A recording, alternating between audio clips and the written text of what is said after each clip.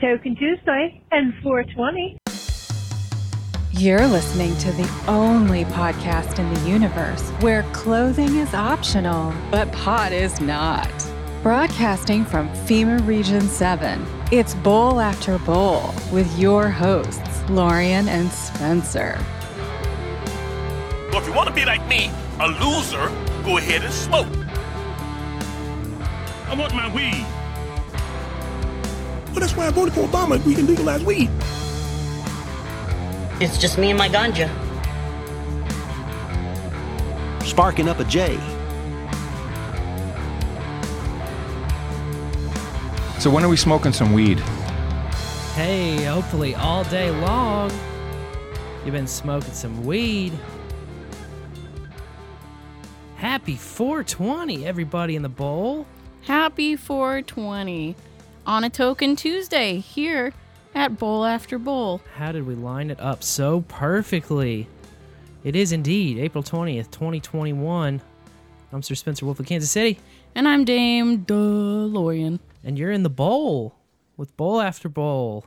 With all the bowls. Bowl after bowl. You gotta love it. Been toking it. Token till you choke today, 420. We've got a great show lined up for you.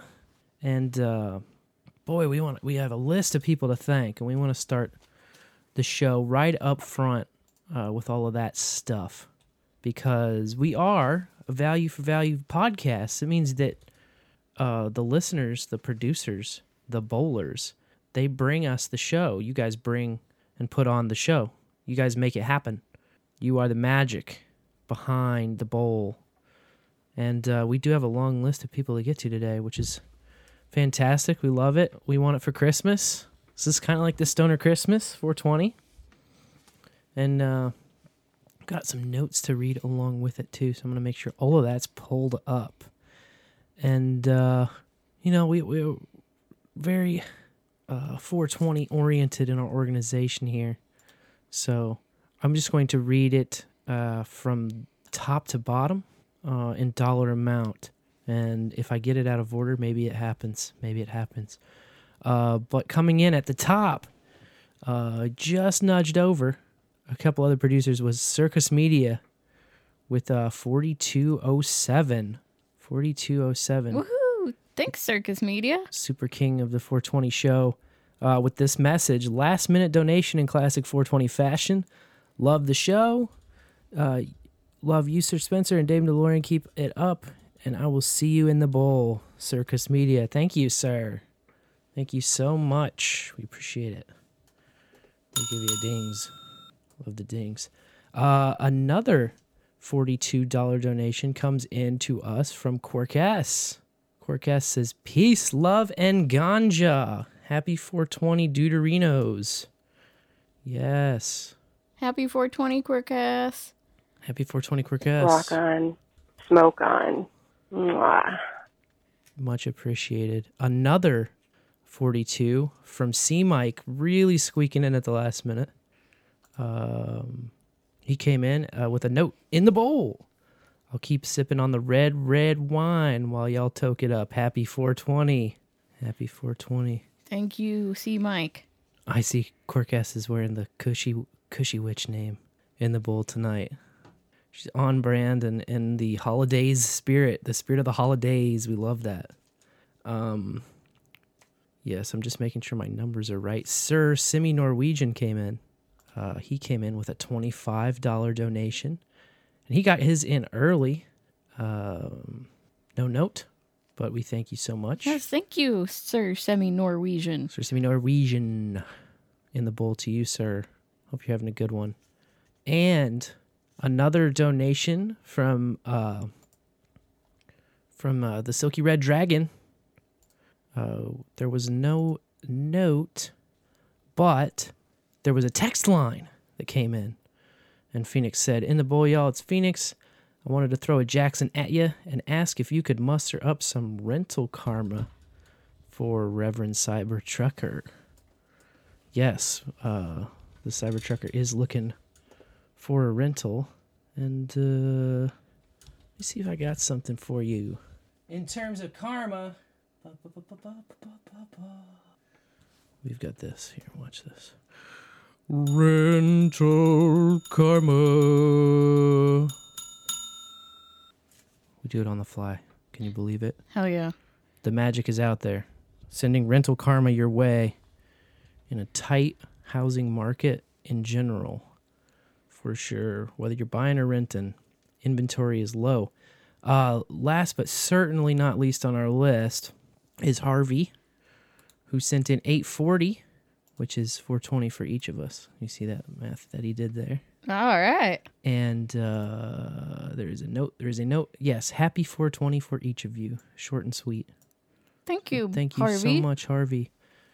I also want to do a special thank you to No Debit, who did us a little stream upgrade just an hour ago, in fact, something like that. So he gave us the ability to get more simultaneous listeners because figured it'd be a heavy day today in the spirit of the holidays. So thank you so much. Thank you. Thank you, No Debit, for running the back end of the stream and all of that good stuff. And I think when he was upgrading it, it kicked me off of the bowl stream and then just autoplayed on the NA stream. So apologies to DH Unplugged for the hiccup there. I think that was my fault inadvertently. I will take the blame for No Debit because I asked him to upgrade the stream. I didn't really know it would auto kick me to another stream just from him messing around on the back end. But this is what happens in real time. We're moving around wires, jiggling handles, all of that good stuff. Anything can happen, anything at all. So that was a wonderful donation segment. The value for value, we really appreciate. And like I said, you're in control here in the bowl, and you kind of have a part in participating and bringing your time, talent, treasure, bringing clips. We got a lot of fun ISOs for the holidays. Lauren and I sat down and clipped out a bunch last night. But the treasure is a really big part of it, and we're also enabled on the Podcast 2.0 Lightning Network. So if you're streaming this, we'd love for you to slide that value slider to the right. Give us a boost. 420 boosts are always appreciated. We also had a Sphinx Tribe contest that ran over the weekend. And as you guys probably have heard, the Sphinx ecosystem is definitely in its early stages. And so it's fun because we're like running a contest and at the same time kind of trying to smooth out kinks and put out fires. And what we did see is kind of a tie here. So I'm officially calling the tie between Booberry and Jim C. So we're going to be splitting that prize of 42,000 sats 2 ways. And that's what we'll be doing on that. So congratulations to you two guys. Congrats, dudes. And it's been a real festival in there. As far as boosts go, I just popped it back open, and we got boosts, we got blunt pictures, we got all kinds of good, goofy stuff in there. So after the show, if anybody's interested, I still need to get a Sphinx Chat widget up on the website, so I'm going to do that in the very, very soon, very near future, like within the next 24 hours soon. So. Perfect. And then, get me in there. Yes, I promised Lorian that I'd get her in there, and she's still not in there. And now I'm looking broken promises. I'm looking like a fool. But it's all right because I do have a wallet of Satoshi, I think. Yes. And I've been playing some stupid games for sats. Yeah, stupid games. Stupid games always works. Solitaire for sats? Count me in. Speaking of stupid games for sats, we mentioned last week we started sponsoring the Bitcoin Bounty Hunt. Oh, yes. And that game is getting an update or a patch, has been over the past couple of days. So the servers have been offline. But then once they come back online, there's a tournament that you can qualify. There's like a qualifying round for a tournament that's going to be happening on Saturday. Ooh. So I'm going to see if I can rack up some kills in Bitcoin Bounty Hunt, stack some sats, and maybe win some prize money that way. Cool. But if you want to join that action, if you get the itch.io, the Itch app, it's sort of like a indie version of Steam in the way it works. But if you search Bitcoin Bounty Hunt on Itch, that is the easiest way to launch it. And from what I hear, that game will be up and running tomorrow at some point once they finish the patch, when they finish the update. And yeah, it's a fun little game. It's like a first-person shooter. You can run around and collect sats and collect bounties on people. It's really fun. What's the highest amount of sats you've won? I think like 240 or something something like that. Oh, nice. How long do the rounds usually last? I think they're 10-minute rounds. Oh, okay. It's not by kill number. It's No, yeah, it's just timer. whoever's on top at the end of 10 minutes. So it's funny because in the game you're running around, there's little boxes that spawn, and the boxes will fill your health bar 30% and also give you a different set of number of sats depending on how long the box has been sitting there since it spawned. So like the darker green it is, the more sats it's worth. And then basically when you pick those boxes up, it's added to your bounty, and then your bounty slowly trickles into your earn jar as long as you hold that bounty. Oh, cool. So throughout the game, as the game progresses, the guys that are running around getting the most kills, if you die, you drop your bounty, and somebody can pick that up. And so whoever's getting the most kills is accumulating this bigger and bigger bounty. And so they will be darker on their name, and they'll show up more prominently on the radar and stuff. Like if you have the bigger bounty, you're easier to find. And it's a pretty fun game, really. And the sats actually come from specific places. That's what's kind of cool about how the game is set up. So, like for instance, if we're your sponsor, we put sats in to be a sponsor, and our image is displayed in game on all the billboards in the game. And that's also where the player sats come from. But then spectators too, if they're watching, can put bounties in on their on different players. So you can do it kind of like as a tip. So you can see in real time like people's bounty increase. You can just set a bounty on somebody. And then it also allows the players to tip from their own wallets too. So it's pretty cool. And then there's like a shop with like skins and upgrades, and a portion of that goes back into the sat drops. It's pretty cool the way they have it set up though. Yeah, and you have a referral code for that, right? That's right, yeah. I'll put it in this episode too. In the show notes. Mm-hmm. I remember I read it off last time, but it's not like you can Yeah, it's like copy and paste it from my capital voice. Y, lowercase l. Yeah. Yeah. It'll be in the show notes. And it is in the show notes from episode 76, our last episode. That's right. Yeah, it's a fun game. I've been playing it a lot lately. I wish I could find the name of this website that's doing all the tournaments, because I don't want to mispronounce it. But they're running a tournament for all kinds of different games. So there's also Bitcoin Bounce, which is kind of just a very simple phone game where you bounce along and collect tickets and try to get a running combo of bouncing on the right squares. And another game that's where you drive this 80s car around picking up tickets and trying not to crash into barrels. Oh, nice. But and then that game where you're swinging, that you're your little monkey swinging on the vine. I've seen you play that. Yep. I think it's called Sarutobi Swing or something like that.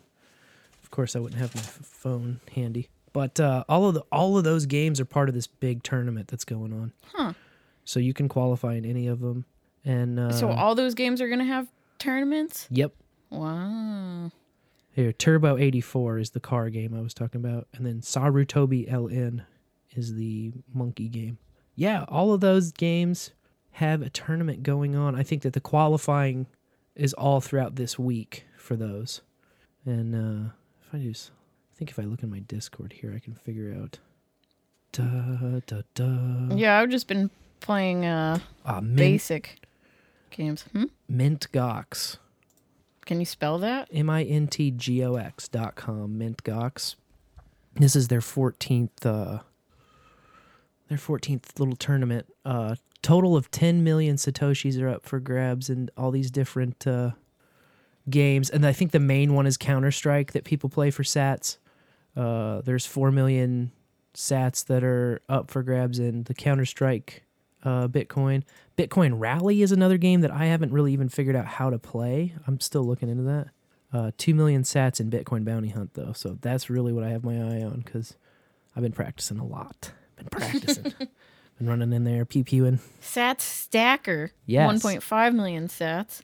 Yeah, that's kind of like one of those push the coin games. That's what I was gonna say. It looks like the game that always suckers me in at the pizza places and the arcades. So Sat Stacker and Bitcoin Rally, which is kind of a race game. Those are the two that I haven't really figured out how to play. But everything else I've played on here. And yeah, I mean, there's a lot of sats up for grabs, so it's pretty cool. Fun times. Yeah, the games I've been playing, I think the maker is Bling, just like basic solitaire. Yeah. And yep. What else? There's like one of those bubble popper mindless games. Yep. Do it for the sats. Yeah, man. If you're not stacking sats, then missing out. Stack them sats. Gotta stack them. I want to thank really quick, specifically NetNed and Dwadnum for boosting, and Reverend Cybertrucker for boosts today, 420 specific, in the Sphinx chat too. So that's a fun little place, and not only can you boost us, but you can stream sats to us listening to the shows, whether it's the show that we've just did, the latest episode, or it's old shows. All of them are in there, and you can stream sats for all of those, which is a fun time. Cool. And streaming sats and sending your cuck bucks isn't the only way you can donate to us. We also do a first time I ever every week. That's right. And it's really easy to donate your talent in that way. Yes, all you have to do is call 816-607-3663 and they'll play your voicemail on. Bowl after bowl. That's right. Get your voicemail in. What are we talking about today? What do you think we're talking about? Today, we're doing the first time I ever got stoned. Yes. In honor of the holidays. That's right. Long-awaited F-tie topic. We're stoned. Yes. That's right. We are. Speaking of stoned. Yeah. You went to a dispensary today. I did. Casey Cannabis Company had their grand opening over in Blue Springs. So that was kind of exciting. I heard about them because they have like some management positions open. And so I'm kind of eyeing it, kind of trying it. I'm going to see what we can see. Well, what did you think? Did you, I thought the space was so beautiful, man. They kind of do have that modern retail look going on of kind of minimalism, but they didn't go like full Apple Store with it where like everything's either white or like metal. It's still like a super warm and inviting space. And they have like a beautiful mural on the back wall when you go in there. It's done by this local painter who, she was actually there. So they had an event space on the right and the dispensary kind of in this strip mall on the left side. And so I'm not actually a card holder. So I could go into the event space and they are handing out literature of, places, how to get your card. There was a gal selling CBD honey. There was a guy who had a bunch of those, I don't know what you call them, macarons or something. They're not macaroons. There's macaroons, but I think you're right. Those are like coconut macaroons. They're like the cookies with it's like a soft cookie with like a frosting in the middle. And, anyway, there was a lot of people giving out free shit. And free shit. Then I was like, 420. well, I told him, the guy that I had been talking to, I was like, yeah, I've been talking to your this guy, director of operations, about other locations that they're opening and maybe trying to staff it. So then they got me a visitor's badge, and they brought me Ooh. into like the dispensary side where he was working. So I got to kind of look around in there, which was really cool. And yeah, this painted mural. I guess this local artist, she does the murals at all the Bass Pros. Wow. So like if there's like a lot of them are like animal landscapes or outdoor landscapes, or like at the flagship Springfield Bass Pro, there's a part where if you look up, you kind of like see the surface of the water because it kind of looks like you're underwater. It's like over by the fish part, you know, over by the big fish tanks. But she does incredible work, and this one is just like a big green field, and then it's got like pot plants all over. And their billboard, I guess they have a billboard here locally for their grand opening, and so there's a painting of what the actual billboard looks like. Huh. And then the skyline here, they have like a skyline cutout that's metalwork, so it's cut out of a sheet of metal. Oh, wow. And then it's lit by, you know, they've got like Bartle Hall in the silhouette and other different. It has lights behind it, so it looks like the sun is setting behind the city. Well, it has, the lights are actually, the sun just is the paint. So the paint looks like real sunset with her effect. But then the lights are like lights of there's like red LEDs for the buildings. So it just kind of looks like the Kansas City skyline there. It's really pretty. It's really well done. Yeah, and then they've got these little boxes. I didn't really get the name of them, but it's the first time I've ever seen it in a dispensary where all of their different strains are displayed with a little nug in little boxes that have a magnifying glass on top. So you can pick this thing up. You can really look at the trichromes on it through this magnified top. And then it has a valve on it. And if you just squeeze this valve, it pumps like air, and it pumps the smell right out into your face. It's so crazy. So you don't have to like open a jar and stick your nose in and whiff. You just pick this little like box up. It fits in the palm of your hands. It's perfect. And you just squeeze, and it like just this dankest nug smell comes out like woo. It's so nice. That's pretty cool. It was awesome. It was a neat experience. So I stayed in there for probably a good couple hours just talking all kinds of stuff.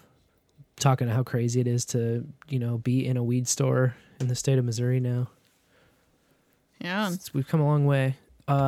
It's kind of, there's something that's just hard to put into words when you spend like over a decade, you know, trying to move things forward and just showing up to meetings and registering voters and gathering signatures and all these different things we've been through, and to see like the fruits of all of that, to see it actually come to reality is, I'm not gonna lie, it was like a little bit emotional, to be honest with you.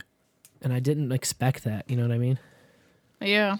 Because it's easy to say, you know, step in the right direction, and there's just so many regulations, a lot of them kind of foolish or a lot of them kind of overbearing. But still, to see that you can walk into a store now and it's like right there, and you can purchase it in my home state, it's something else, man. Something that we didn't really expect to see when we were kids growing up. We always hoped for and never really thought we'd see it. Yeah, well, hopefully in 2022 we'll get the recreational. Yeah, I think that it can be more of a free market feeling. I think full rec is just right around the corner. So that's another reason why I kind of want to find employment in that industry, or at least it would be cool, especially with a company like them. Hell yeah. That sounds like a lot of fun. Yeah, it was a great time. I brought you back a free t-shirt. Yes, you did. After I made sure to get your size confirmed. I should know that kind of stuff, but I never pay attention. You should just be able to look at the shirts and be like, this one. No, I'm just kidding. It's tough finding clothing that fits a woman like me.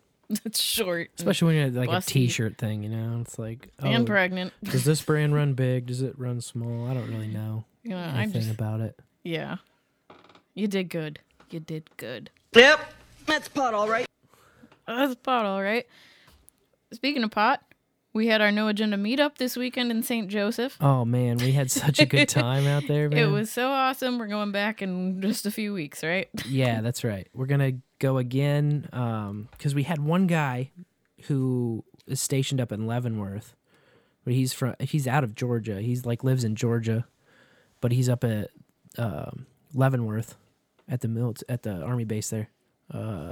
Only for a few months, though. Right. So he leaves at the end of May. So he's like, if you're going to do one again, do it before the end of May while I'm still around. So we're going to try and get that going. Sir Bilo, who runs that bar, he was in, I think they said Cancun? I don't remember. Or something Somewhere like warm. that. Somewhere warm and nice is Yeah. where he was. So he kind of missed out, and we want to go back when he's around. And yeah, there's a lot of military dudes. A lot of military. Which was kind of interesting. I'd say Yeah. probably half of the people at the meetup were military dudes. Yeah, and like 7 people were named John. There was a lot of Johns. That was cool. Yeah, it was a great time though. We all got our shot of courage, which ended up being Ice 101, which is basically Rumpelmann's. It's just like a different brand, but like that Peppermint schnapps. Yeah, high proof peppermint schnapps, 101 proof. So yeah, we had some courage. There was some free pool play. Free pool till 5. We didn't know it was happy hour till 5 too. So yeah, we had all the deals going on, man. All the deals. It was Yeah. such a fun time though. Yeah, lots of new faces. Lots of old faces, like from our very first meetup. Yep. That was cool. Yeah, that was awesome to see those guys back again. And we'll try to do another one. I know that C-Mike was on call all week that week too. So Yes, we got to get C-Mike out there. I'll have to get in touch with C-Mike and Bilo and line it up where both of those guys can go up. And then, yeah, we'll do it like Saturday at 3:33 p.m. again, because then that'll be like the happy hour free pool thing we'll take advantage of. And Yeah. yeah, what could be better than that? With your No Agenda buddies playing a little pool and whatnot. Free shot of courage, free pool. What's better than that? That's your weekend, man. That's a point. And the prices are very reasonable. The bar is a great bar. They said that the previous owner had passed away during the whole COVID thing. That was a very sad story. Him and his wife both. Yeah, well, while he was in the hospital, his wife passed away, and no one was going to see him, so he didn't find out till he was getting released. And then they said he died of a broken heart, which of course went down on paper as COVID. Right. Yeah, it's But you could tell bartenders were tore up about it. Yep. But such a clean joint. Yeah, that was a very cool space in there. Very welcoming and inviting. I loved it. You want to play the meetup report? Yeah, if you want to. We might as well, I suppose. Oh, I still have my I still have my playlist going. Some tunes in the background Yeah, there. you know, the technical hiccups. The Far Side was packing the pipe there in the background. Oh, yeah. Yeah, let's try it. That's what you do on 420. Try it one more time. I think that what I did was I switched over the sound settings so that plays in my monitor. Because, you know, we do all of this live and on the fly. There's no, like, I don't do a dry run or a dress rehearsal. I know this is going to come to a shock, as a shock to a lot of bowlers, but we don't, like, read off the script or anything. We just kind of wait until about 9:15, and then we start our 9 o'clock show, and then we're going, man. And we do it live. Hey, No Agenda Nation, it's Sir Spencer with your KC Meetup Report. Dame DeLorean here, enjoying some face-friendly freedom. Hey, John and Adam, it's a dude named Clem from Wichita up in Great St. Joseph, Missouri. I've got my double shot of courage, and I feel extra special tonight. Darren from Kansas City in the morning. Hey, this is Sir Pasty, checking in from the St. Joe meetup, newly knighted.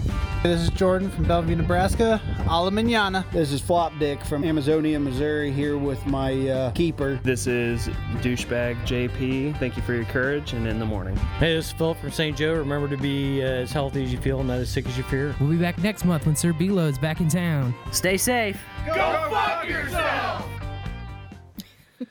Now, that was a group decision there. Everyone's like, oh, Spencer, you made them do that. You came up and said, make them say "go fuck yourself." But that was actually the group came up with that organically. Yeah. Well, it's like, JCD's not going to say it if we say just stay safe. Right. How many meetup reports have they been like, stay safe, nudge, nudge, come on, JCD? No, he's not going to do it. So we'll do it. I said, if we're going to do it, come on in real tight. So I do have an embarrassing admission. I forgot to bring C. Mike's beautiful mobile setup that he has loaned me specifically for these meetups. And so all of that was actually done on my Android Galaxy S10, which I was just going to not say anything at all, and maybe nobody would ever have known. But that was the one thing we had to do was like, when we were doing the go fuck yourself, I was like, all right, everybody kind of come in close and gather around the phone and we like pretend like we like each other. And yeah, it ended up working out. We did it all like outside so that I wouldn't get the bar or jukebox noise in the background. And so that go fuck yourself was like downtown St. Joe. Like, echoing through the street. Just cracking off the bricks, echoing. Yeah, it was like very loud. It was very loud. Oh, man. It was a good time. We remembered the Adam and John heads on sticks, but we forgot the damn microphone. So we're like pulling out of the driveway with this hour-long drive, and I'm like, oh, heads on sticks. And then I felt so accomplished for remembering that. Yeah. I didn't realize we were missing anything else.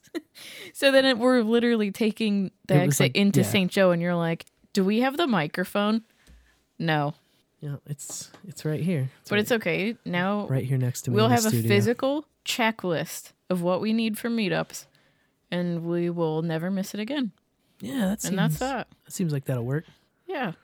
But what see Mike in the chat yet? You need a checklist. Yeah, that's what we've got done. Because that's what I have to do for myself for every event. But yeah, it was a good time. I've got all these kinds of checklists just laying all over the studio. Here's a checklist. We'll have to laminate this one. The No Agenda Kansas City Meetup checklist. I got checklists, I got wish lists, I got to-do lists, and they're all just getting longer and longer. Oh. So we had an interesting midwife appointment. That's right. This past week. So my midwife has to get the COOF test done, to keep practicing, keep the insurance and whatever. And of course, it's just a matter of time before you're going to get a positive one. And she did. And then a baby storm ripped through Kansas City. And there were she had 3 clients give birth in the week that she was out. And her backup midwife actually just retired. So she had to call on 3 separate midwives to come in to, fill in for her. I felt so bad. But anyways, she's fine. She's back at it. And we went to see her. And I'm 35 weeks along now. And little John is laying sideways, like a transverse lie. Just right at the top right under my ribs, just horizontal, just laying there, so comfy. And so she was like, well, do you want me to see if I can manually maneuver him? I don't remember the terminology, but she's like, you want me to see if I can work him head down? And I was like, yeah, sure, okay. And so she had me just lay down and kind of diagonal, put my leg up, and then she just worked him. It took her all of 2 minutes to get him just shifted where he needs to go. And she was like, all right, that's that. I was like, wow, you made that seem so easy. She spun him right round is what she did. Yeah. And I was glad because I was like, well, I thought maybe I'm just little and he's stuck or something. Yeah. But no, she made that so easy. So she was like, well, if he moves, I'll fix him again next Monday. And literally we get in the car. She told me, she's like, sit cross-legged, lean forward, and then when you get out of the car, do squats, do some deep lunges and some squatting. I did all that, but literally in the car, he moved back. So I texted her. I was like, I will be seeing you next Monday. But I also am just so mad at myself. I can't do it, Yeah. I think it's I'm trying to push him around, and there's just a little bit of nervousness, you know, because Sure. I'm like, I don't really know what I'm doing. You can tell when you've got your hand on the baby's butt because it just like moves them. Like they move real easy. Yeah. If it's the head, it's like stuck. Yeah. And it's like a big blob, obviously. You're like, oh, there's the head. And then you get that butt and it's just like whoosh. You can just push them side to side all around. But yeah. Anyway. We saw the chiropractor right after that. And, you know, they did their thing. But he was already back in position. She was doing, they practiced the Webster technique. And so she was like pushing on a round ligament, my chiropractor. And she's like, oh, well, yeah, I just felt an arm or something like off to the side. I was like, yeah. Mm-hmm. Don't know what to tell you except for he moved right back. So. Little stinker. But I'm not concerned or anything. It's not like a health concern, I guess. But I will say transverse lie is like a popular reason for them to push C-sections on women that go to the hospital. Which is why I'm just not going to the hospital. Yeah. They want you to get a C-section for just about anything. Yeah. My great-grandma calls him the lazy baby because of the way he's laying. But he'll fit in really well then. Baby in the bowl. But yeah. So 33. Popping back up. Of course it's around. Not that it ever unpopped. Yeah, exactly. But I saw this story. A researcher who sold trade secrets to China gets 33 months. And I was like, that doesn't seem very long for trade secrets. What were these trade secrets? Uh-huh. It was a husband and wife duo who worked at a children's hospital in Ohio. And they admitted to conspiring to steal exosome-related trade secrets and illegally transfer them to China. So I don't know if they actually went through with it or were just planning to and got caught. And then we're like, yeah, we're guilty. And then I had to look up what exosome was. I was like, what's an exosome? Exosomes play a role in research, identification, and treatment of a range of liver-related medical conditions. Oh. Yeah. Trying to send them to China, though. Only get 33 months. Like, isn't that treason? Take them out back. Show them liver. I don't know how it works. I don't know. But another guy got 33 months, and he's younger than both of us. He's 25. Uh-oh. But he has a history of felonies, and he was caught selling weed to an undercover cop. But that's not why he got 33 months. He got 33 months because he had a handgun in his pocket. Oh. I was just like, damn, dude. That's hurt. So you can give your information to China, give these trade secrets to China and get 33 months. Or, just carry a gun but have felonies. Yeah. You're going to get the same punishment. It just kinda, didn't seem right. It just doesn't weird, seem right to me. I mean, it's like the gun isn't necessarily related to trying to get the weed, Lots and lots of people carry guns on them all the time. Yeah, but you can't if you're a felon. Oh, yes, if you're a felon, then that's a little bit prohibited, they say. Yeah, it just got me thinking. I just don't like that. I just don't like that any American is told that they can't carry a gun. Yeah, it's kind of some... It's what we call some bull crap. Yeah, but... That guy that caught him... That's Officer Douche. That is Officer Douche. I know, and that was in Connecticut, too. I'm just like, oh, come on, buddy. They're like, we'll forget that you sold me weed, but... The weed stuff is okay now. But the gun stuff... That you can't have... And it was an unloaded gun. They were sure to say that. Oh, well, what the hell are you carrying an unloaded gun around for? What's the point of that? For even? looks. Yeah, it's stupid. I kind of so dumb. When I did some digging into the guy, he had like a Snapchat history of like taking videos with guns and shit, and I was like, why would you do that? See, a gun is for one thing. It's for shooting bullets out of it. So, like, in my opinion, if you're carrying a gun around, it should be ready to be used. And, loaded and ready to use. And the only time anybody ever finds out that you ever have it on is if you have to use it and then you use it. No pulling it out, No flashing it around, waving it around, no shooting it up in the air or over in the ground, or people talk about warning shots. All of that stuff is not what guns are for. No. They're not toys. They're not flashy pieces. They're not accessories. It is a weapon. Yeah. Don't be dumb with your gun. That's all I have to say. C. Mike says, carrying an unloaded concealed gun is like Bruce Jenner carrying a condom. Accurate. We're stoned. Yeah. And my final top 333 story for this lovely 420 Eve is the headline reads, why at least 300,000 people in 33 states are losing unemployment benefits earlier than expected. Uh-oh. And it turns out that this a tool for the extended benefits program basically just crashed because these folks who filed for extended unemployment were receiving stimulus aid through other programs. And that triggered it to just shut down on them. So they're like, oh, you're getting money for stimulus aid. Well, you're not getting unemployment benefits anymore. Well, it kind of makes sense, I suppose. I mean, aid is aid, right? So if you get aid here, then you're not getting aid there. You can't double dip. I'm not sure how it works. I don't play that game. It's all very confusing. I don't trust the government and the IRS and shit. I don't want to take their money. If you're relying on them to feed you and clothe you, that's just a lot of faith in an actor that's never really figured their shit out. Yeah. Well, the article did say that unemployment claims dropped to a new low in the what they call pandemic era.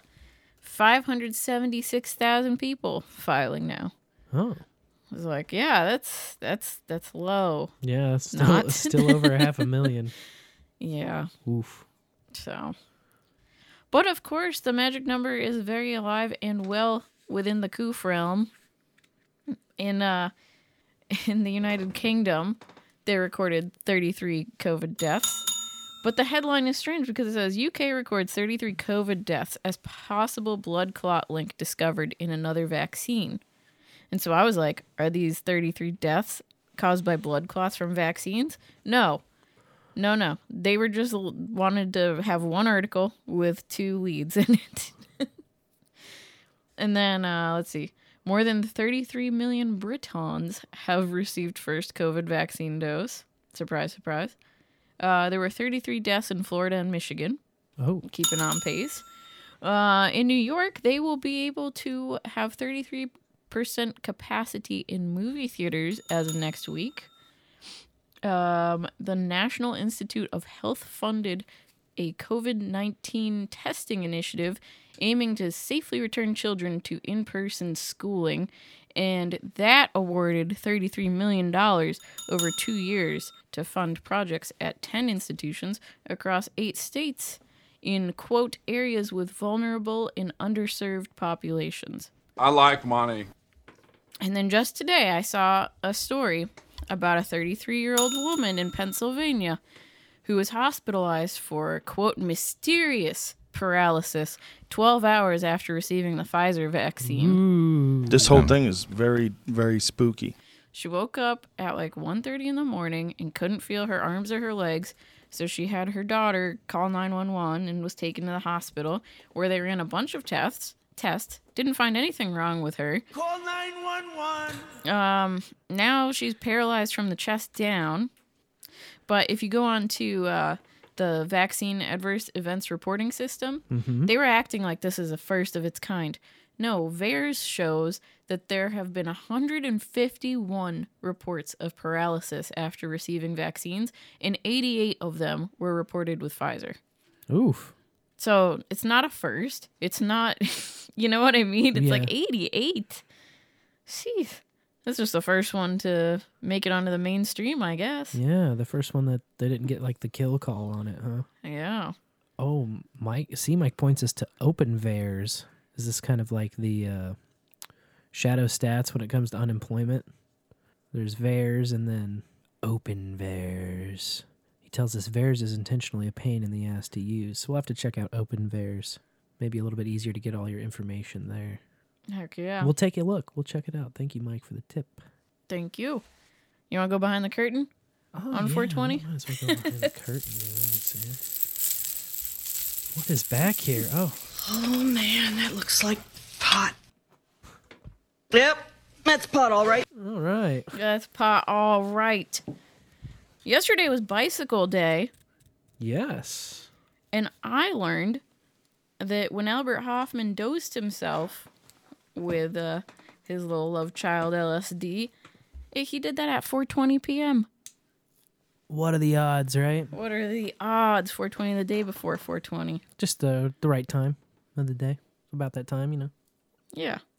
Getting ready to leave the laboratory or whatever.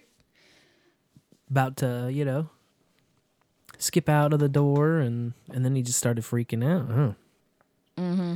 Perceptions change, shapes shift, fractals everywhere. He's like, I'm going to need help getting home. Yeah. And rode his bicycle with his assistant home. And thus we call it Bicycle Day. Bicycle, bicycle. Yes. Now, Quirkess asked us about the origins of 420. Yes, she did indeed. Yeah, there's a lot of different ideas and theories and urban legend kind of stuff too. Like, as far as the urban legend stuff goes, a lot of people thought that like 420 was like the police code for like a weed bust, you know? Oh, like, yeah. Oh, we got a 420 in progress. Which is not true. No. The real story, as far as I'm aware, and you know what I've heard over time, is traced back to the Waldos, which was just like a group of kids who met after school at 420, and like if you go on they actually have a website now about all of them, 420waldos.com. So like it's kind of wild. The guys are like kind of old now. Like here's them at the Metropolitan Museum. There's a little picture of them all hanging out. They're from like north of San Francisco, and they would meet and try to go find like a weed grow.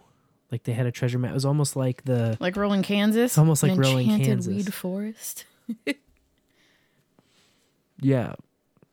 And they called it the Waldo 420. Although the Waldos are still friends and still together as a group today. Excuse me.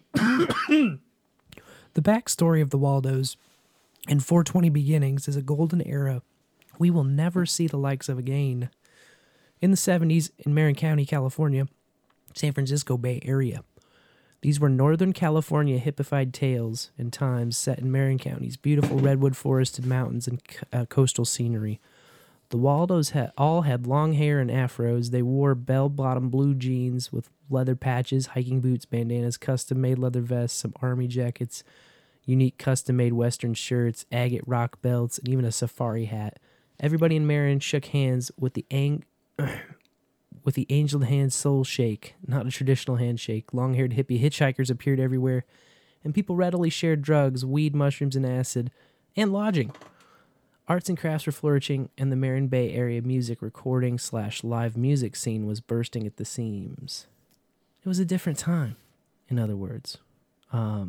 These kids, were responsible for kind of the whole 420 being a meme. They memed it into reality by saying 420 Louis to each other, right? Because they'd meet by this like Louis Pasteur statue. Mm-hmm. Or so the legend goes. And then I believe one of their older brothers was a roadie for the Grateful Dead, which is how it got used more and more. Right, got into the lingo.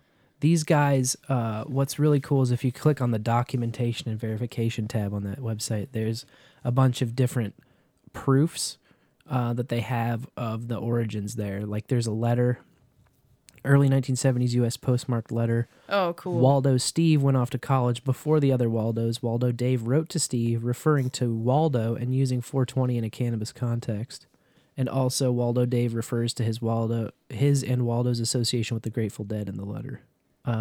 There's a letter from Patty, postmarked early 70s.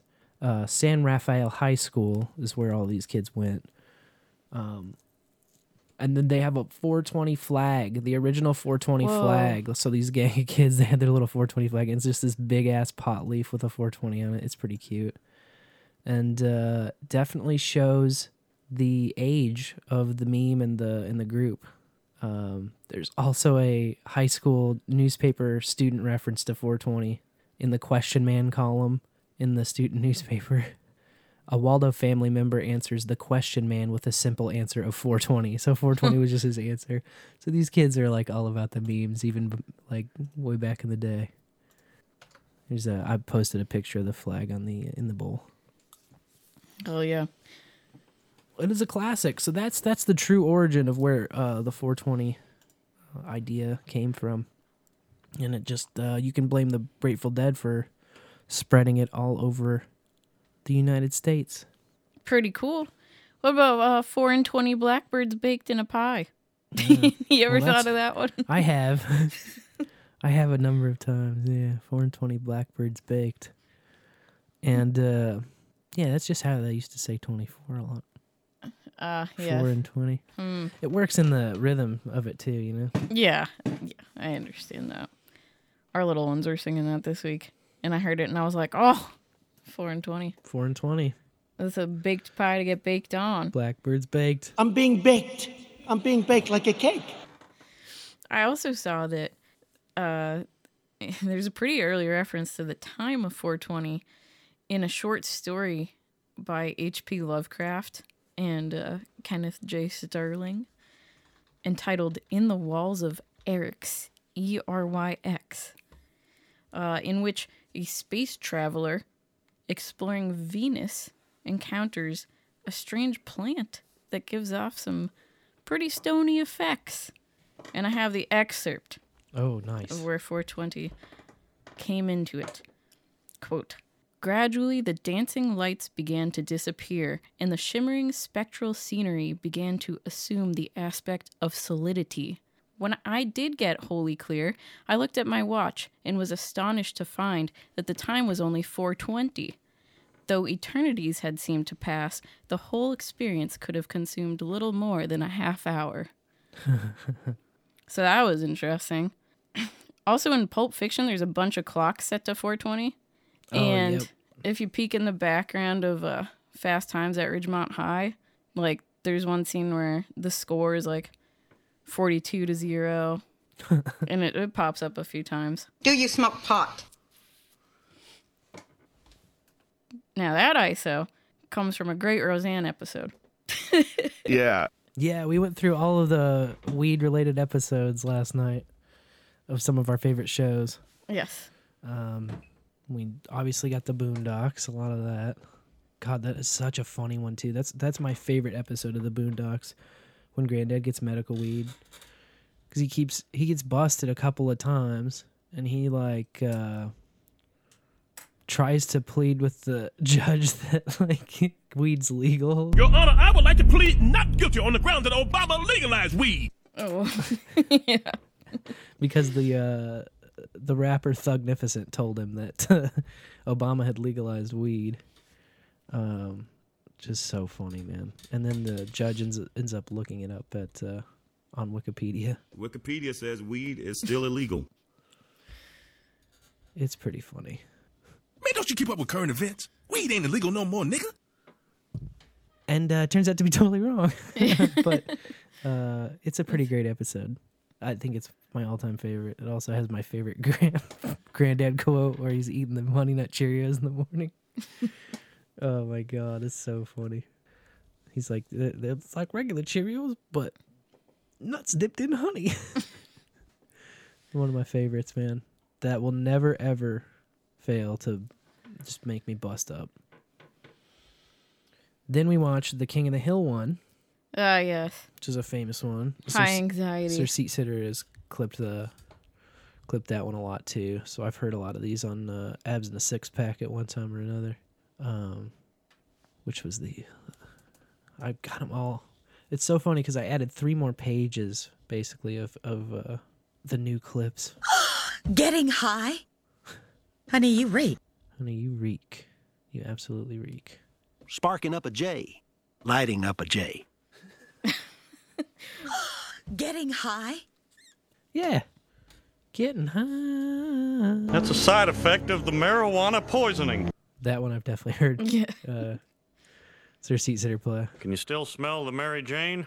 Can you smell it? You probably knew this, but Denver has a mile marker 419.99 because people kept stealing the 420 mile sign. Yeah, they kept stealing the crap out of the 420 mile marker. And I guess a lot of hotels aren't putting in a room number 420 anymore. Damn, because it's just the party room. Yeah. I saw there's a contestant on The Price is Right who just bid 420 over and over. Except that wasn't entirely true because at one point he bid 1420, and if he had bid 420, he would have won this PV guitar that they were giving away. But the earliest one I saw was in 2012, I think, and there have been contestants since who've gone on 420 spammed. The Price is Right. Yep. I did get an ISO of that. Ooh, yes. I have your ISOs. I have your ISOs. Got my ISOs in one of 33 tabs over here. Yeah. I've waited all my life to say this, Bob. 420. That's a long wait, man. Are you sure it wasn't all of his adult life? Yeah. I've been waiting. I think that's a safe assumption. To say 420 to you, Bob. Ugh. Always get your marijuana plant spayed and neutered. Oh, I saw there's an ISO in there. Well, there's also the Simpsons episode where Homer starts smoking medical Oh, for his that one eyes. I've not seen. Oh. Actually. Well, I think I have like 3 different clips from that.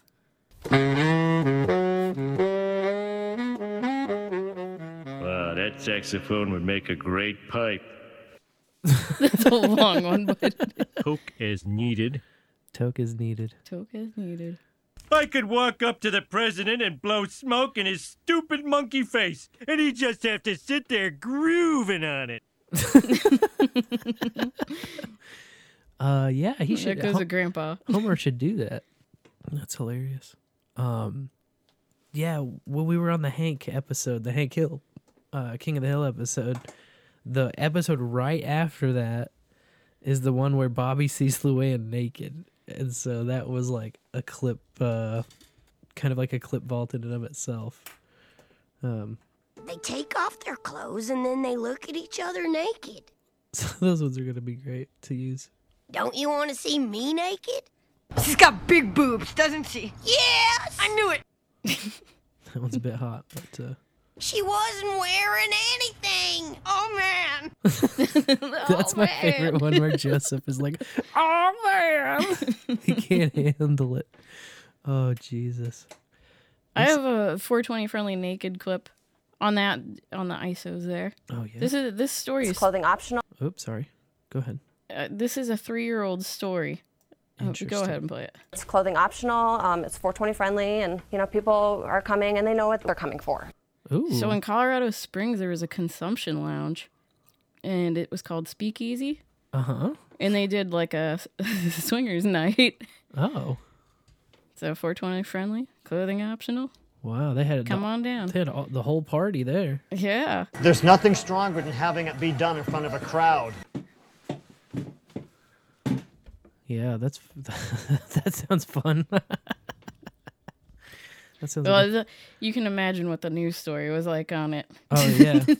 It's a bunch of very upset people. Oh, my God. Oh, my God. Except for that lady that I clipped who worked there. That's the thing about it, though, is like, this fucking event happened in a certain place where the doors were closed, where none of these outraged people were invited, and none of them. It's like the only reason they're outraged is because the fucking news had to blab about it everywhere and be an asshole about it. Like, but I'm sure they had great turnout thanks to that. What's the deal? I know it's like great advertising. Maybe that's the point. Yeah, it's just like a, no press is bad press situation. But yeah, the people that don't want to see it won't see it.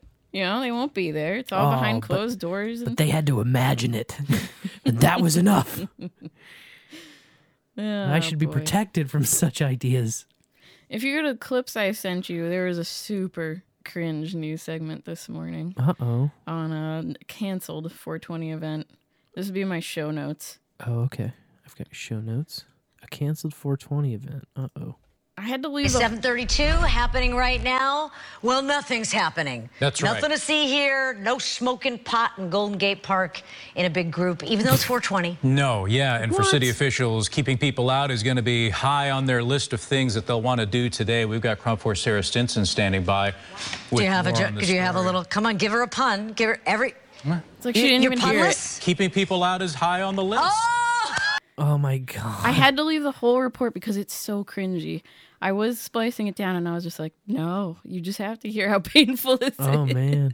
Yeah, let's It gets worse. This whole thing is just Oh my God. She missed the pun and then she was like, wait, there was no pun. Like her journalism instinct that kicks in is like, wait, you can't throw it to the street without a pun.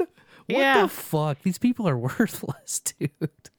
Sarah, am I wrong? There we go. What? No, you're right. Yeah. What? That's exactly right. And as you said earlier, I'm here to clear up the haze because I'm sure some people are confused. You are not to come here and celebrate 420 this year, 2 years in a row. Take a look at these fences here. They are taller than me and they wrap around all of Hippie Hill, or otherwise known as Robin Williams Meadow. There's a closed sign all along here. They have fences and barricades letting people know today's not the day. Do not come here to celebrate 420. Take a look at what typically happens here. Tens of thousands of people drawn to celebrate 420 at this part of Golden Gate Park. And usually it's shoulder to shoulder. You can't even imagine doing something like that after the pandemic because we've all been so cooped up. Even being at a restaurant is nerve-wracking. Even as the media, it was hard to get into the area. There are barricades at all the park entrances, so you can't even drive in. The city is sending a no-tolerance message to anyone who's thought about coming here. Police and park rangers are here right now patrolling to ensure no gatherings take place. Because back in the day, people would come here really early and get their tents set up.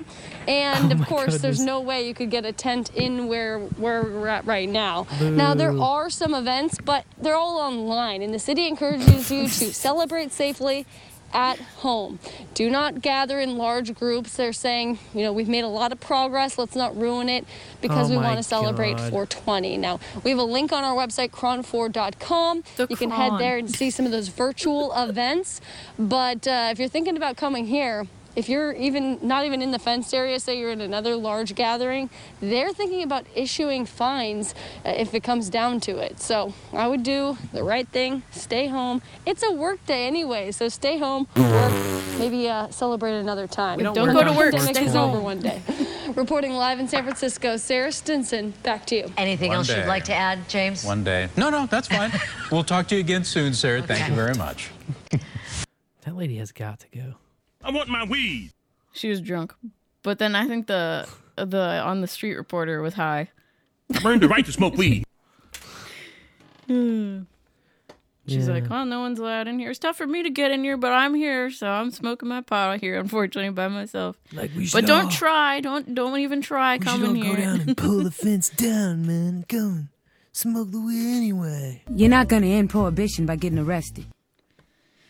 10 a.m. today was a tough start for a bunch of dispensaries, I guess, when Denver-based Flow Hub, a point-of-sale system, went down. Oh, that sucks. They serve more than 1,000 dispensaries in Colorado and 13 other states. Yeah, crashed at 10 a.m. this morning. Oh, geez. Biggest sales day of the year. Not on today.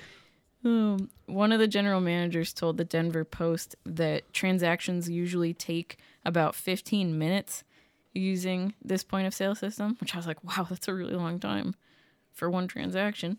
But she said they fired up an older version and got some transactions going, but it was taking about an hour per sale. So for compliance, do they have to use this database or they couldn't just do paper transactions writing them down, could they? Well, there's a lot of information they have to input because it's the seed to sale and also the, you know, how much has this person bought or whatever, if it's a medical card or I don't know. Yes.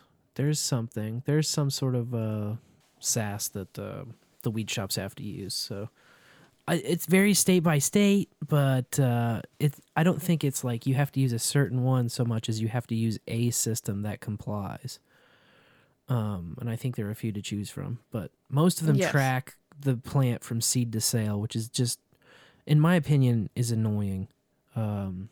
There's just so much data being processed with every transaction. That's what kills me. Right. Especially here in a medical state where it's like... Exactly. Well, you know, you have to have your ID scanned because the database is going to track you and it's going to keep track of how much you've purchased because there are monthly purchase limits. So, you know, how do you think they know if you go over that limit? They know because... It's all in a database. Every time that you show them their ID and they scan it in there, boop, then it's logged and it's timestamped. And what you bought and how much of it you bought are all stored. Yeah, it's just too much. And then the system goes down. Yeah, and then the system goes down, you're screwed. Then on you're just 420. Sitting around with no bag on 420, man. What are you doing? It's such a bummer. You're going to need that bag, son. Did you ever hear about the Jimmy Carter killer rabbit incident? No. It happened on 4/20, 1979. Basically, the president was out fishing, and a swamp rabbit started swimming real fast towards his fishing boat. And so the media sensationalized it as a killer rabbit. Killer rabbit. Oh, man. That rabbit's straight out of the Monty Python. Yo. Also, Ancient Aliens premiered on 4/20 in 2010. They would do that, wouldn't they? Now, they're trying to make it like Doge Day. I don't really know anything about that other than they're memeing it really hard. Yeah. I heard someone, and I can't even remember who, but I heard someone say that, like, it was because of when it launched or when it was founded or something, but neither of those dates. There's like I think there was like a white paper date and then a launch date or something like that. Or, I don't know. With Doge, it's a little different because it was more started like a craziness meme kind of joke, you know. But look at it now. Look at it now. Elon has promised to literally put it on the literal moon, so, you know. To the moon. To the moon, man. Doging around. So in Mississippi, their Supreme Court just heard arguments in support of the voter-approved medical market because there is a challenge trying to nullify it from Madison city officials. The mayor says that the legislature's failure to update the guidelines for petitioners invalidated the initiative. And apparently, this is because of redistricting that happened in 2000. Whoa. Yeah. So 21 years ago, great. There, Mississippi went from 5 congressional districts to 4. Mm-hmm. And lawmakers just never updated the statute. So now they're just trying to tell these petitioners specifically, because there probably haven't been any other petitions going on in the past 21 years. I doubt that. So they're trying to say that, this should be nullified because the guidelines were wrong. Oh, my goodness. Yeah. 73% of voters, by the way, passed Measure 65, which established the medical weed market in medical Mississippi. is an easy thing to pass if you put it actually in front of the voters. No matter what year it is, if it can be a presidential cycle, it can be an off-cycle election, voters overwhelmingly across every demographic respond very high to medical. And on just about every demographic you poll, it's over 50% for full recreational too. I think the average person is well beyond the propaganda and all of the different lies about weed. It's just such mainstream knowledge now. Well, have you heard of per se traffic safety laws? No, I have not. Okay. So if you were to get into a car accident in, say, Indiana, where this story takes place, if they're going to check your blood or your urine, and see if there's any detectable THC or metabolites. Oh, geez. Yeah. And if there is, then you're just, in trouble, just guilty. But the governor just signed legislation in Indiana that provides a legal defense for motorists who are charged with violating the state's per se traffic safety laws there. So it provides an affirmative defense for those who test positive but are not responsible for an accident and show no evidence of intoxication. And that goes into effect July 1st. So you're saying that they can still test your blood or piss? And They will, probably. But just as long as you aren't stumbling around and you haven't wrecked into anybody, then you're fine. I suppose that... No, it's a step in the right direction after all. After all, it's a step in the right direction. It's a step in the right direction after all.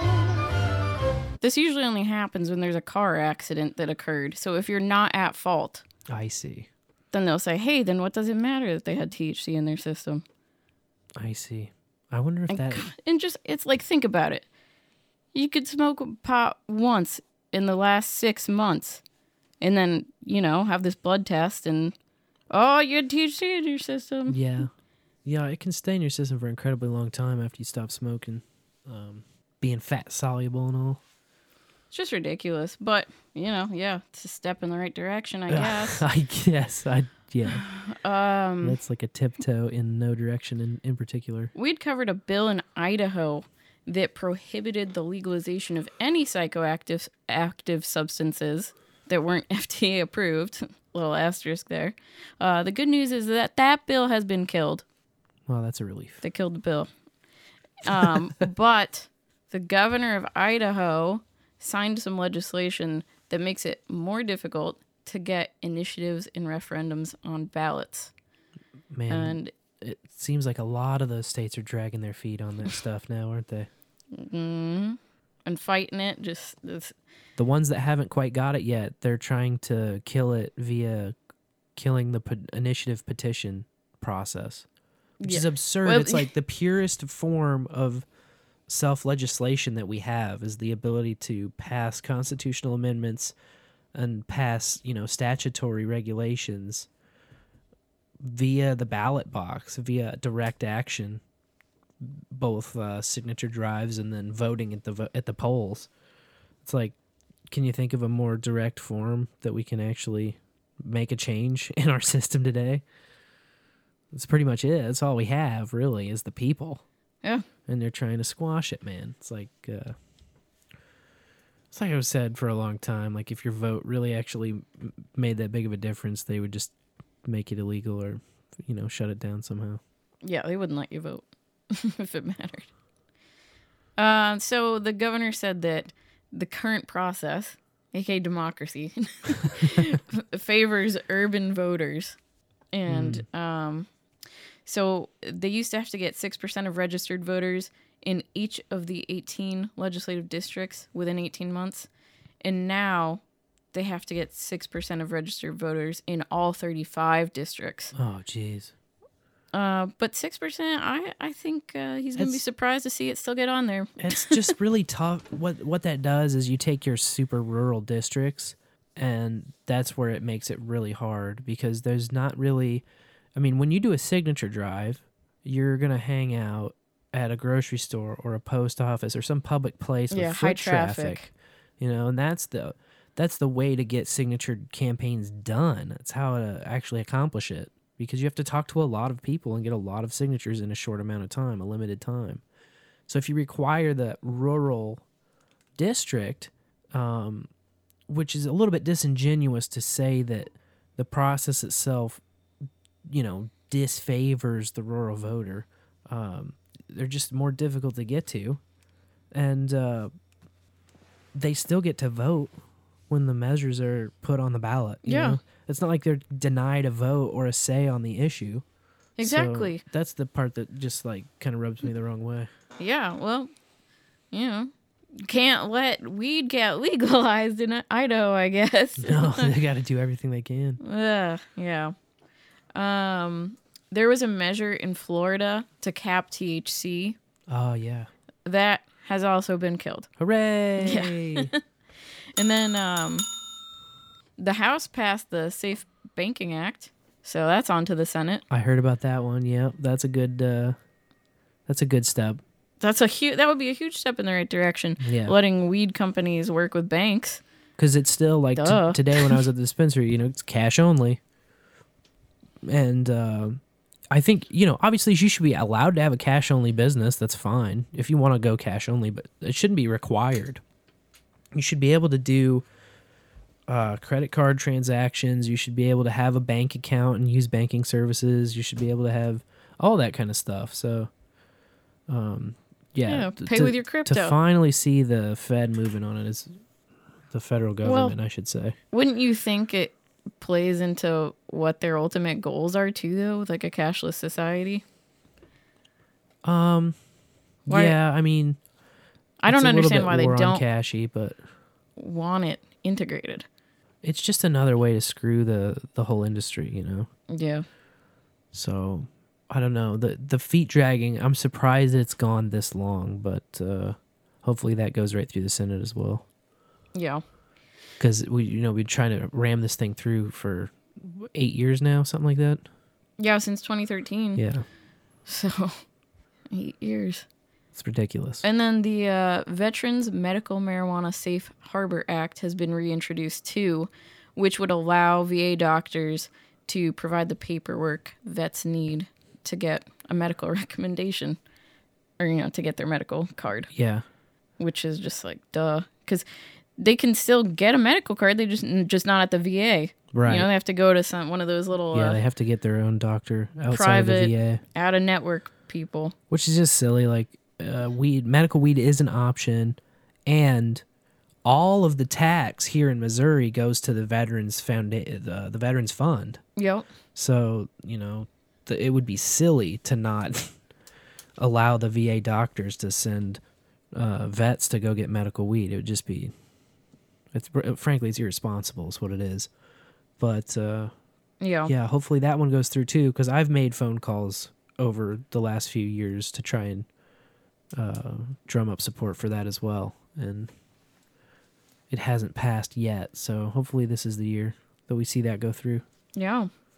And then my last weed story for today is that the EPA has awarded a $100,000 grant to Earth Merchant of Washington State to help them create sustainable hemp bricks. Oh, neat. Yeah. And it's not the first time federal money has been given to industrial hemp research, but it's the largest amount to date. $100,000 grant. That seems like a middle-sized grant, don't you think? Yeah, it seemed low to me. But that's cool. For the federal funds, yeah. Very cool. I think it'd be awesome to build a place out of like hemp bricks. Hell yeah.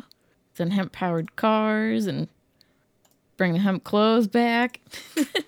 Hemp everything. Hemperoonie. The hemper wears no clothes. Well, we are going to go talk about the first time I ever pretty shortly here. But I have, for your consideration, a new segment. Okay. From Mr. Reverend Cybertrucker. And he wants to bring us the metal moment. So this is a fresh debuting, and it's new for all of us. I haven't listened to it yet, so here it goes. Late in the morning, and happy 420. This is the Reverend Cybertrucker here with this week's Metal Moment. Rob Scallon is a YouTuber based out of Chicago, Illinois, known for viral videos featuring metal songs played with traditionally non-metal instruments, as well as one which takes the premise of a choose-your-own-adventure book, combines it with an old-school Final Fantasy-style gameplay, and musical tropes. Playing musical instruments including guitar, bass, banjo, sitar, and drums, Rob tries to incorporate these and other instruments to create some of the best, truly artistic music. Most notable are his renditions of songs on banjo, including Raining Blood by Slayer, Master of Puppets by Metallica, and Psychosocial by Slipknot, the latter featuring a cameo appearance by Corey Taylor. His videos have featured collaborations with Andrew Huang, Boy in a Band, Davey 504, Jared Dines, Leo Maricchioli, Mary Spender, and Sarah Longfield. Scallon has released several solo albums. While most are self-released, his EP Anchor and LP The Scene Is Dead are sold through DFTDA Records. His releases have featured instrumentalists such as Jeff Loomis, Rabea Masad, Ola England, and Pete Cottrell. He plays drums in the band Hank Green and the Perfect Strangers, and their debut album, Incongruent, peaked at number 3 on the Billboard Comedy Albums chart. He's also part of a collaborative project with Andrew Huang called 1st of October, a novelty band that records an album within one recording session on October 1st. Scallon, in partnership with Sweetwater Sound, received a Guinness World Record for the largest guitar effect pedal in 2019. The rig included 319 individual pedals, 34 pedal boards, and over 500 feet of cables. The board was played by Scallon and Alex Lifeson of Rush. Coming off the album The Scene Is Dead, Jekyll and Hyde includes one of the most non-metal instruments you could possibly imagine, the theremin. The weird electronic synthesizer responsible for one of the most well-known tropes in horror and sci-fi movie soundtracks.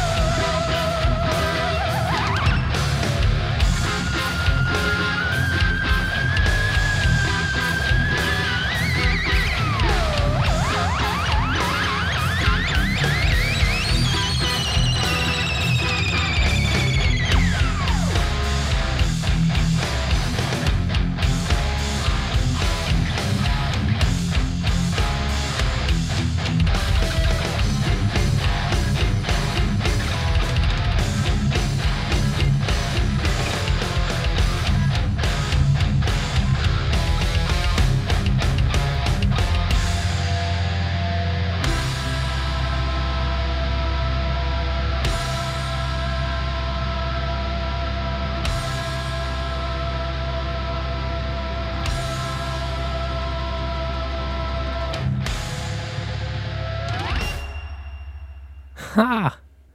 Wow, metal theremin. That was wild. A little change of pace on the new segment, Metal Moment. Thank you, Reverend Cybertrucker, for that. Did you see the photos of Adam playing with his theremin? Yes. On the socials? Oh, man. He just looks so happy with his little theremin going and everything. I'm excited to hear what that sounds like. Hell yeah. But that was cool, that theremin coming into that song, man. That was pretty nice. Yeah. We are talking a little bit today about the first time I ever got high, got stoned, smoked the reefer, being 420. It is kind of the perfect topic. So if you want to tell us the old story, call us at 816-607-DOOF. That's 816-607-3663. And you can let us know just like this caller did. Oh, it helps if I turn the caller up, though. Caller, it's okay. Here we go. Oh, maybe that didn't help. Caller, are you there? You can always butt dial the bowl at 816-607-3663. I think 2 in a row. We got him on 2 in a row. Dang, 816-607-DOOF. Oh. I'm trying to kind of scrub through. Oh. Let me go back. Yeah. Whoa. Somebody's sleepy, I think. That wasn't even on 420. That was a Saturday. So I was gonna say, well, they were just partying hard on 420. I think that it was 420 weekend, though. So maybe that works. hopefully this next caller has a slightly better story. I've made the joke before that my parents are drunk stone hippies, and that my first time with smoking the holy herb was at a very, very young age. Young enough that I don't exactly remember the first time. I remember a couple of times, and it was two specific adults. One of them was my mother specifically. The other was, well, somebody that my stepmother was married to, and that's a whole different thing. And then that was a long time ago. I mean, that was the late 70s, maybe 1980. If we're getting into time frames, it was a long, long time ago. And I don't have I have no issue with it. Maybe at that age, it's probably not the most appropriate thing, but sure, yeah. I'd like to think that having that experience at a very young age and watching, looking at it in context, right? I would think that's given me a fairly different take on a lot of this stuff. It's like, well, yeah, of the things you could be doing, marijuana is probably the least offensive thing you could be doing. And you talk about alcohol, you talk about harder drugs. There's a lot worse things you could be doing, and I saw a bit of that growing up, and so yeah, maybe I have that as a perspective, is that and it's maybe why I don't do it at all. Sure. I got alcoholism in the family. Maybe I shouldn't drink either, but I don't know. Man's got to do something, I guess. But take the edge off. And there's been such a stigma against marijuana for so long that it's probably easy just not to do it. But I'm all for people having access to it, and I don't fault anybody that does it. I think it's a groovy thing, and and I mean, I'm not to say that I wouldn't partake of it if in the right circumstances, but Yeah, well, that's just like your opinion, man. Love you, mean it. Get me a bottle of whiskey and a bowl. You always do both, You always have both. Nothing wrong with that. But hey, yeah, young age, people don't give coffee to kids like super young either, and that always interested me. It's like they're probably smart. You don't need all that friggin' caffeine. You don't need a lot of any of that bull crap when you're a little kid. So yeah, I mean, it makes sense. They slam them with the sugar though. Probably the youngest weed trier in our tribe. Yeah. Phone boy with the drunk stoned hippie parents. That's how he got his hippie superpowers. Before he was even old enough to clearly remember. Although, I don't know what I can really clearly remember either. What can this next caller clearly remember? Hey, Bull After Bull. This is Joe. Just want to say Merry 420 to everyone listening tonight. I'm listening live. Have a great night, guys. Bye. Oh, yes. Merry 420. Merry 420, Joe. Hello, baby Joe. Thanks for listening. Yeah, thanks for hanging in the bowl with us. Tuning in live for the special 420 episode. And Phoenix called us as well. One of our producers tonight. Okay, so this is Phoenix. This is my first time calling in, Welcome. But I figured since it's Token Tuesday and 420, it'd be the perfect time to do a make good. I'm an F-tie, I'm pretty sure. Happened like a month or two ago. First time I ever smoked weed. Oh, yeah. And the first time was actually with my cousin and her ex-husband. I had never done it before because, I was a real goody-goody. So her husband threw me a J when I asked him if he had a cigarette, and I figured, okay, why not? So I sparked it up, and I was like, that didn't do shit for me. So it wasn't until I got with my husband, and we were at a party. It was a hotel party, so we had our own room, and of course, I had the hookup on the good. Yeah. So I brought some with us, ground it up, and I smoked about 2 bowls, and then the shit hit like a freight train. And I was convinced that my arms were magnetized to the table that I was sitting at, and I was contemplating whether or not that was really a cockroach on the wall that I saw, or if I was hallucinating. And then I was pretty convinced that the Firehouse sub that I was eating was like 5 feet long, and capping it off with the best damn Pepsi I ever drank because I was hella thirsty and it tasted good as fuck.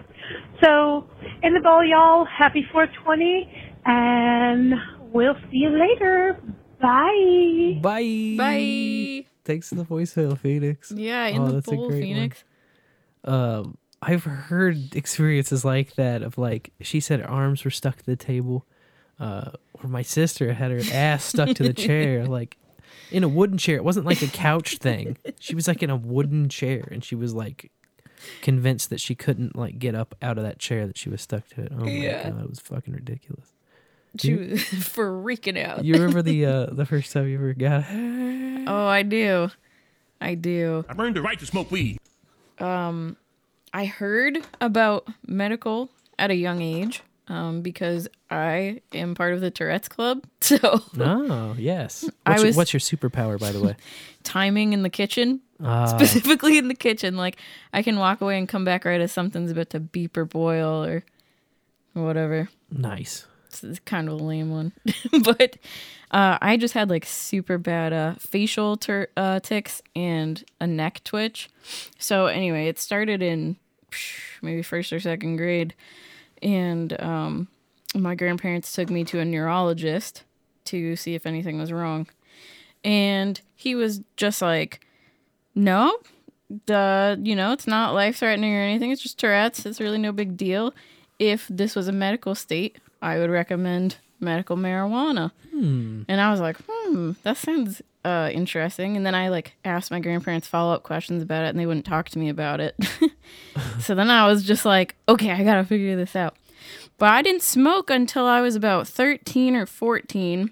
Okay. And it was my first boyfriend. I was hanging at his place secretly. I wasn't supposed to be there. Uh-oh. I wasn't supposed to have a boyfriend. I wasn't allowed to date. But anyway. Breaking all the rules. Just someone pulled out a little glass, like, baby food jar with, like, shake in it. Not even a nug, just shake. And filled a bowl. And I was like, well, all right, this is it. I'm going to smoke weed. And let's see, it was me and like 4 dudes, and I didn't like say it was my first time, but by my reaction, everyone knew because I started acting like a cat and like meowing and like purring and like cuddling up to everyone. Yeah. Oh my. It was like pretty embarrassing looking back. Meow, meow. Meow, meow. I am a cat. A cat girl from First Pop, huh? Yeah. Little kitty. I mean, I was really stoned. Yeah. Yeah. It's just me and my ganja. I've never been so feline fine after that. But Why do you think they call it dope? I bet this next caller knows why they call it dope. Hey, bowlers. Happy 420. Happy 420. Circus Media here. Yes. Calling in for the first time I ever got stoned. Oh, yeah. Ended in fireworks. Ooh. So it started at a friend's house. I was there with 3 other people, and I was offered weed for the first time when I was 16. It was 4th of July. Had some fireworks. No parental supervision. Nice. So we got to the big blasters, the ones we got a big old tube for. Yeah. Problem was, tube didn't have a base. Oh, no. Now my buddy, he's a thinker. He goes, I got some duct tape and a piece of wood. Okay. Okay, I say. So my friends and I keep smoking, sitting on the tailgate of his truck. He goes in, gets some plywood, gets some tape, does it up. Now me, I'm thinking, yeah, probably not a great idea. But if you just wrap duct tape around the board, catching the tube, circling a few times, you'll probably be okay. But instead, what I didn't know, because we were sitting on the tailgate smoking, was my buddy had taken tape and ran it up the side of the tube, just down onto the plywood. Oh. Now, tape is not known, especially for its strength in terms of stick. Right. It is the polymer chains that run the length of the tape. It's not the right way to use tape. So naturally, lights the fuse, countdown, boom, explodes. We are in the bed of his truck, thankfully, and it was quite the show to be that stoned for. In the bowl. In the bowl, sir. Circus Media. Yeah, that's a good one. You got to make sure that, well, the tube has to be just this, pretty much the same size. It's got to be just slightly larger than the shell to work correctly and shoot straight up. And it also, with your tape, you want to have that sealed airtight. Otherwise, it's just gonna, it's not gonna be a good time. You're gonna have a bad time. Okay. Oh man. Here's another first time I ever. Let's hear it. Howdy ho, bowlers. Howdy ho. First time I ever smoked weed. I feel like we discussed it on that appearance with Buds with Bowls. Bowls with Buds. I've fucked myself so hard, but essentially my ex-girlfriend, the youth minister, like, yeah, I guess maybe there's not really that big of a deal. Like when it comes to smoking pot, I was like, oh, okay. Cool. Nice. And then I was texting with my buddy shortly later that day. It was one of the most awkward experiences, filled with unending laughter that I just wished would stop. And then one of the most hardcore trips I've ever taken to Radio Shack. I also wanted to tell you guys about a quick encounter that I had today. Uh-oh. I was at work, and this lady stops me at about 4:30, and she's like, "The verdict is in." And I'm kind of frozen there. I'm like, this bitch is for real. Yeah. And I responded the only way that I knew was responsible, and I said, "What verdict?" And she seemed very taken aback by that. And she says, "Oh, the Derek Chauvin trial?" And I was like, "Oh, okay." It was full of answers that she was unexpected. But Nice. Happy 420, motherfuckers, and in the bowl. The best reaction is no reaction. I love it. Yeah. Yes. In the bowl. You talking about the huh? Oh, okay. Okay, gotcha. I see. Oh, all right. Can I help you find anything, or? Yeah, happy 420, man. Yeah, aren't you jumping up and down? Nope. Just smoking a bowl, sir. Just smoking a bowl. I mean, damn. Smoking a bowl, sir. All you can do is rock on, smoke on. Mwah. Wow, I am really high. No doubt, no doubt. Yeah, happy 420. Boobs. Hey, do you remember the first time you got stoned? I do. I do, actually. It's funny because the first time I ever got stoned and the first time I ever smoked are two different times. Because the first time I ever stoned, I worked on a construction crew, like a residential framework construction crew. So we would frame houses in.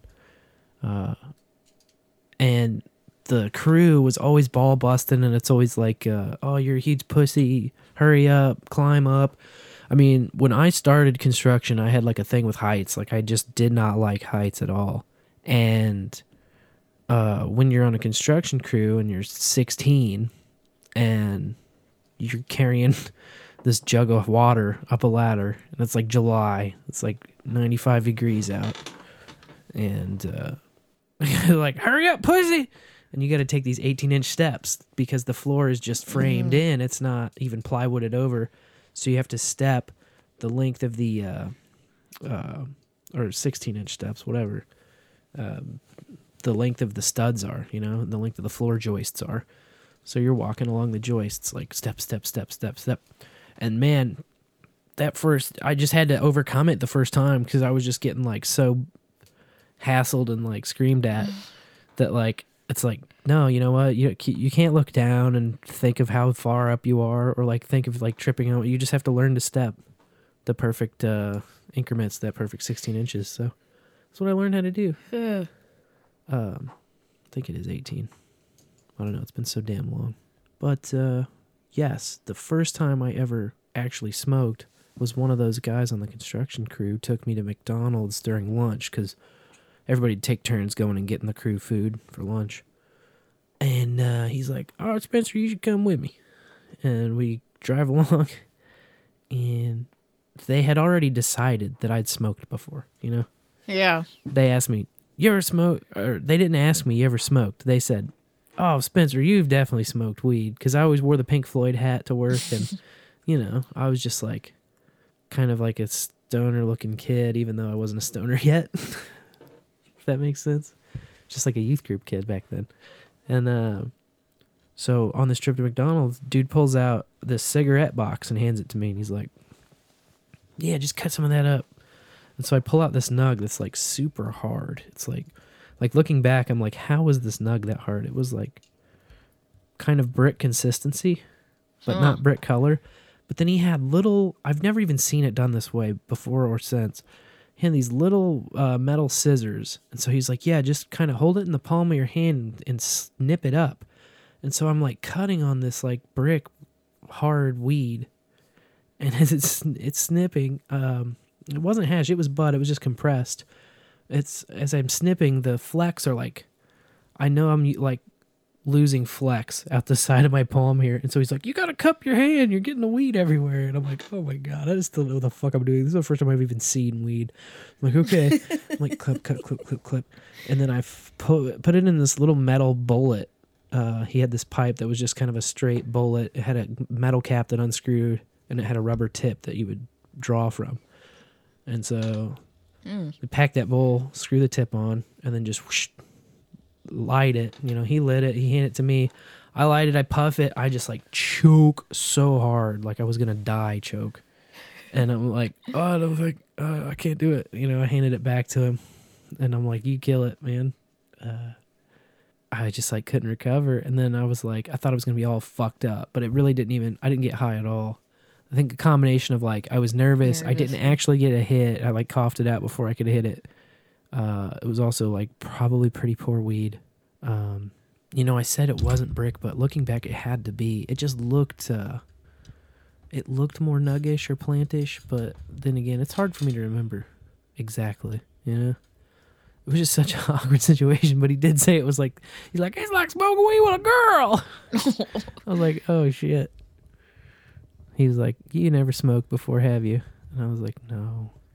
But then he didn't tell the other guys about it at all, as far as I know anyway. I feel like if he would have told them that, I would have never heard the end of it. So I'm pretty sure he didn't say anything about it. But yeah, the first time I actually got high was a couple of dudes I was on the swim team with.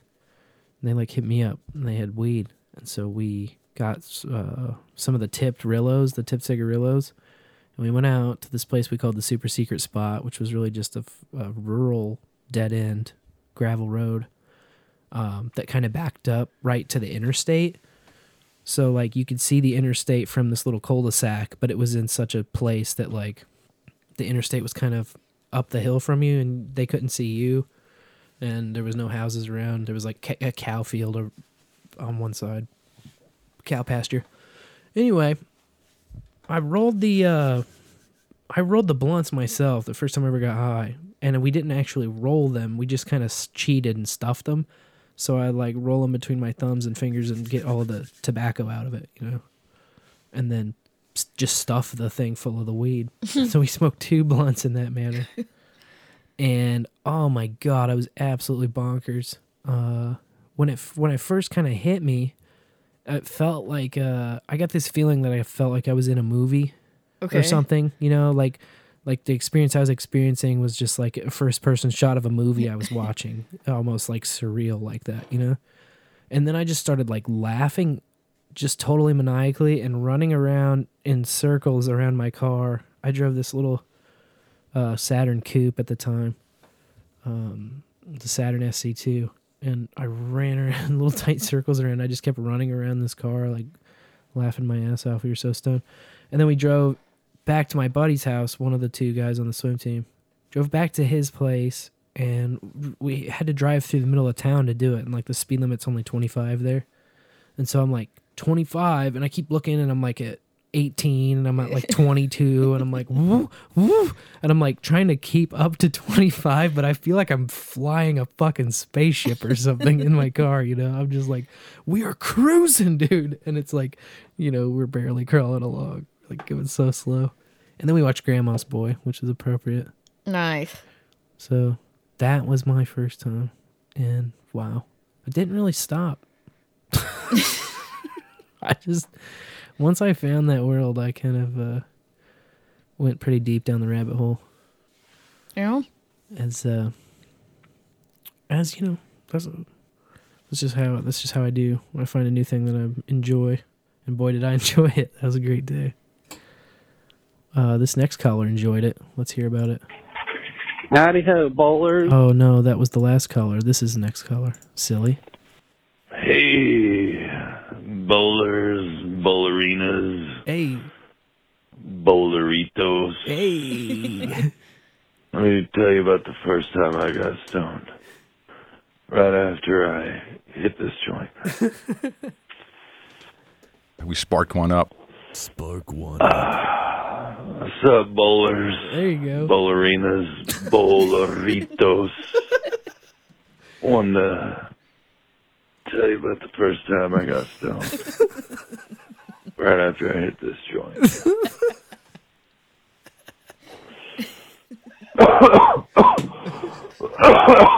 Oh, shit. What's up, bowlers? Bowlerinas, bowleritos.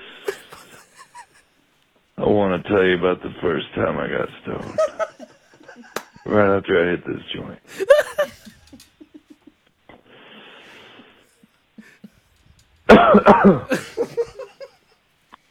What's up, bowlers? Bowlerinas, bowleritos. I want to tell you about the first time I got stoned. Oh, shit. I need to roll a joint. No, I'll roll it. You get too much spit on it.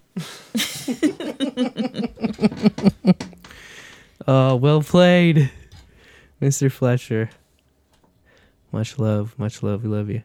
One more testimonial at the moment. Coming at you. The first time I got stoned was off one of those things called, if you are familiar, if you're a connoisseur of the 420 community, it's when you take the lit part of the joint and it gets better. You're putting that in your mouth, right?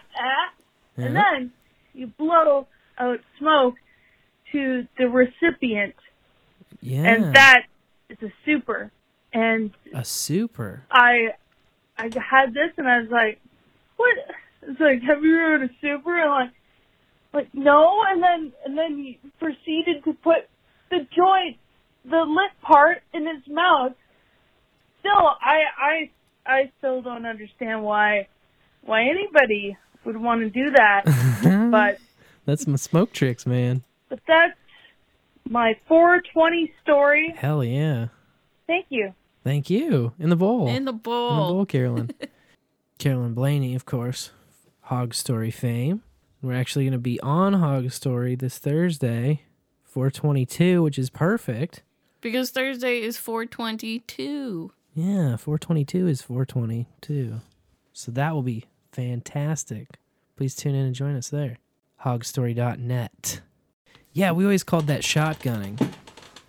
Like if you shotgun a joint or shotgun a blunt, you put the cherry in your mouth, and then you have to like open your mouth really wide on the inside, obviously, because you don't want to like touch your tongue on the cherry. It's quite hot. It's on fire. So then you exhale when you blow through the joint instead of inhaling, and then it'll shoot out the joint or blunt. We have an old shotgunning photo somewhere. Yeah, we do. I can locate it and put it in the bowl for you. But that originated in the Vietnam War, shotgunning. So basically a commander would have the pipe and the weed, and he would load the bowl, and then he would open the chamber of a shotgun, and obviously the chamber's cleared, and he would put the pipe into the shotgun's chamber, right where the shell goes. He'd jam the pipe up in there, and then while holding the shotgun, you can just blow. One guy can blow on that bowl that's lit, and then the rest of the dudes can just hit it in succession. They're just like hit. So you can just torch a bowl really quickly out there, 6-7 guys or whatever. So that was the original shotgunning and where it came from. And then it just kind of, it's a neat trick. I like neat fire tricks because I don't mind getting burned really quickly. And it's also just fun. I've always thought it was fun to play with fire. I've always been a pyro. I like lighter tricks, different things. Like one of my favorites isn't really even that dangerous, but if you kind of hold the lighter over a table or a hard surface and you roll the flint a bit, and it'll accumulate some powder. Like if you just kind of roll the wheel, you don't necessarily need to spark it. You just need to grind it, and some powder will fall off on the table. And if you rub your finger over that powder, it all sticks to your finger, and then you light the lighter, and you can kind of flick that powder into the flame, and it'll sparkle. Makes little sparks, little magic sparkles. That's always fun. I like it. Yeah, shotgunning. First time you ever, and it was a shotgun. Or a super, as they call it up north, I guess. A super. That's pretty cool. I haven't heard that term, super. Super. We did get another experience on the voicemail line. I think I told you about the first time I smoked weed on here when we were on Bowls with Buds. I think so. 9th grade, yada yada. Wasn't smoking it right. When I finally did, it was like, whoa. Yeah. I think I only got like 2 hits down. It makes all the before difference. I couldn't even coughing my brains out and everything. But the first time I ever smoked a bowl, that's maybe that's a topic for another show. Ooh. But anyways, it's 420, so. Yeah. But I remember first time smoking one, and it was the new kid in the neighborhood. And his dad smoked and had bowls, and we were smoking out of those. I didn't, that was the first time I ever came across like the rush hole concept and how you let go of the rush hole and Oh, yeah. The carb, we powered called the it. smoke back into your lungs. But I kept doing that, and I was like sucking it in like I was like fake burping, doing the like that, Yeah. And yeah, I had a stomach full of weed smoke, which after a little while you get sick to your stomach. Yeah, if you But swallow too I was much of burping up smoke the rest of the night. So. You swallowed it. In the bowl. In the bowl. In the bowl. That's funny, yeah.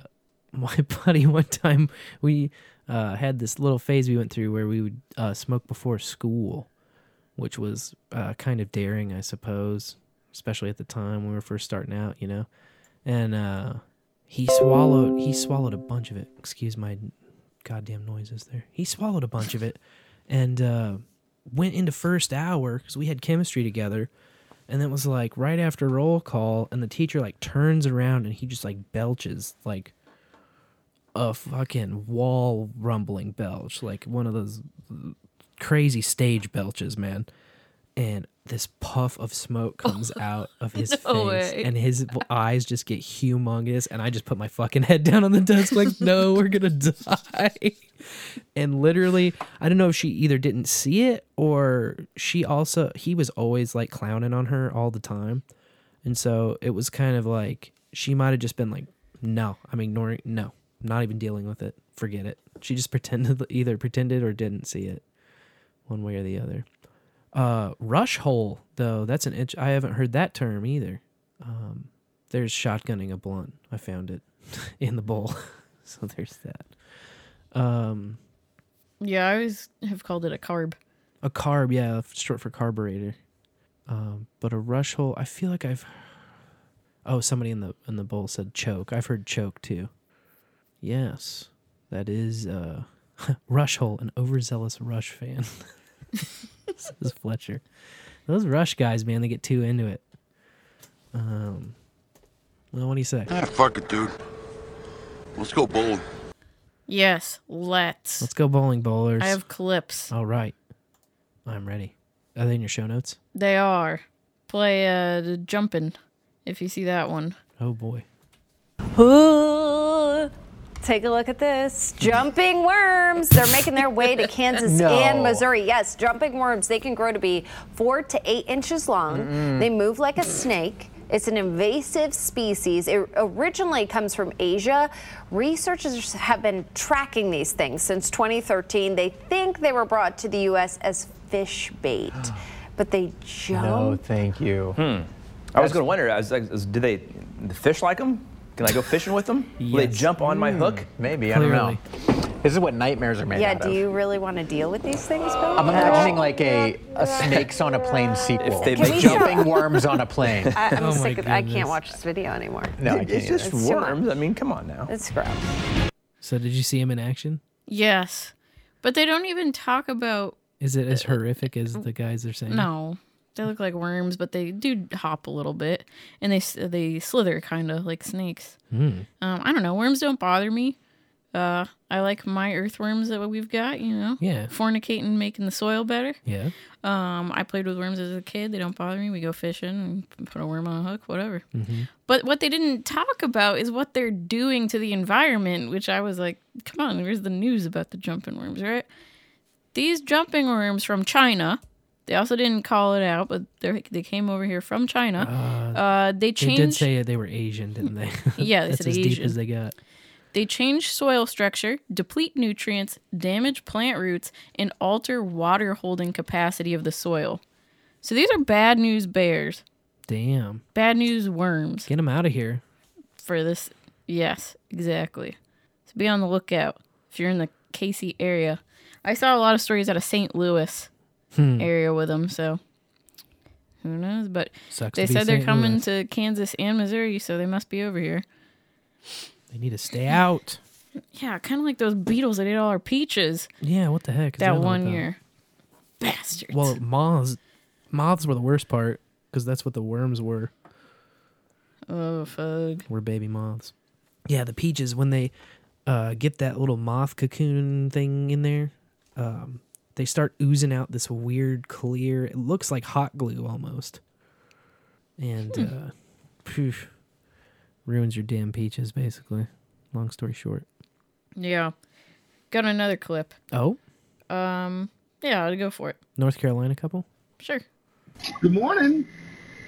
It started out as a typical Friday morning. I need to wash my car. Happy and Christy Wade leaving their house to take their senior cat, Caroline Faith, to the vet. When Christy came out of their garage, she heard a growl. I knew it was cat because I know what a cat sounds like, but it sounded like a very angry cat. So when Christy backs up to see what it is, The face of this bobcat came around the corner of the car. Christy tried to run between the cars to the street. Bit my hand, and I kind of drug it with me, and it crawled up my back. Christy's husband, Happy, heard the screams and immediately knew something was hurting his wife. He came running around the car. I just remember seeing this face, and it was trying to bite her right there in the side of the neck. Fuck that. And so I shoved my arm in, and that's why I ended up with it like this.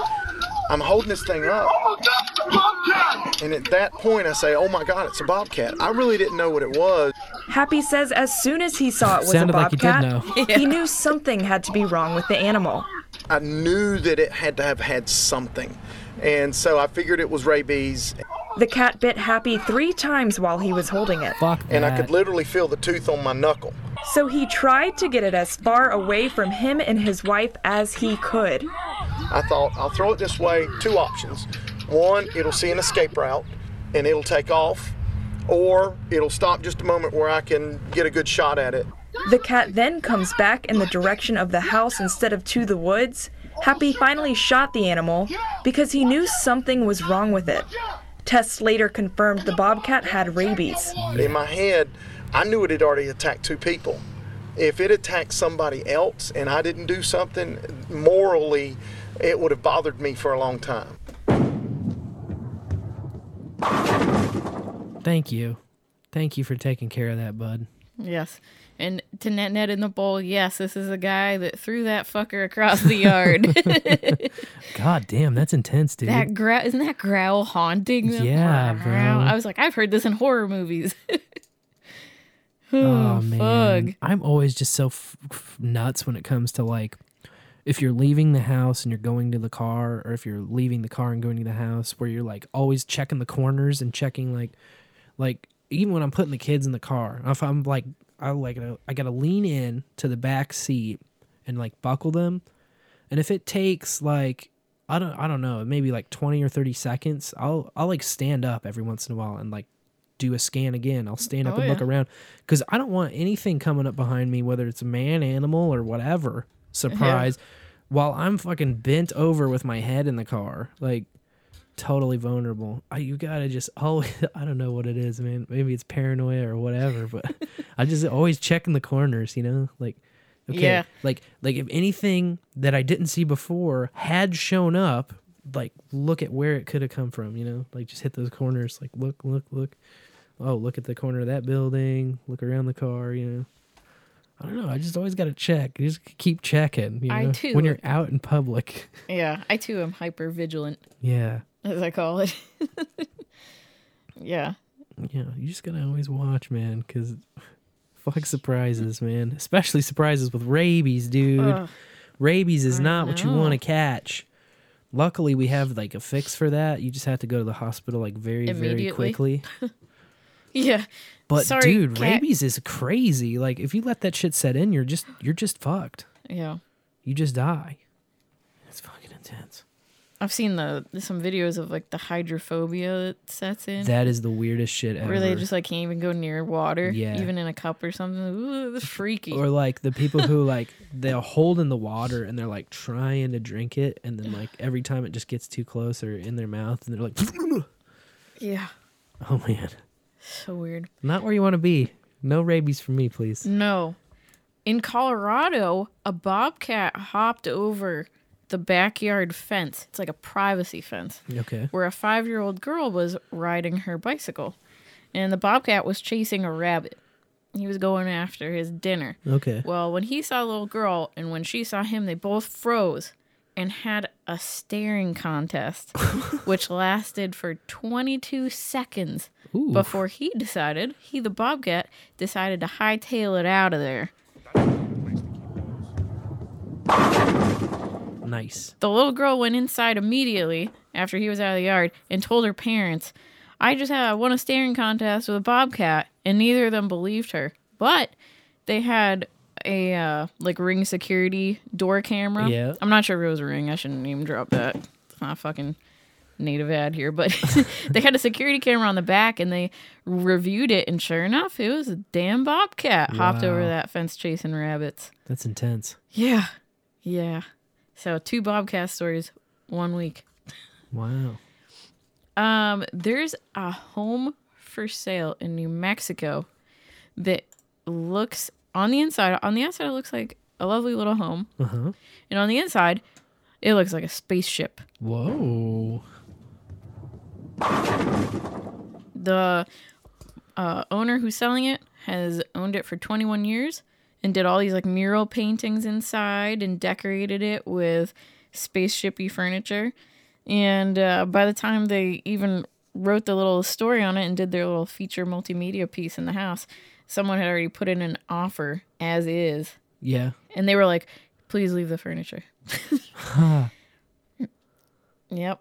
Out in Albuquerque. So if you're looking to move and you want to live in a spaceship, we found your house. You just try and submit a better offer. Can they do that? Well, can you like submit an offer when an offer's been accepted?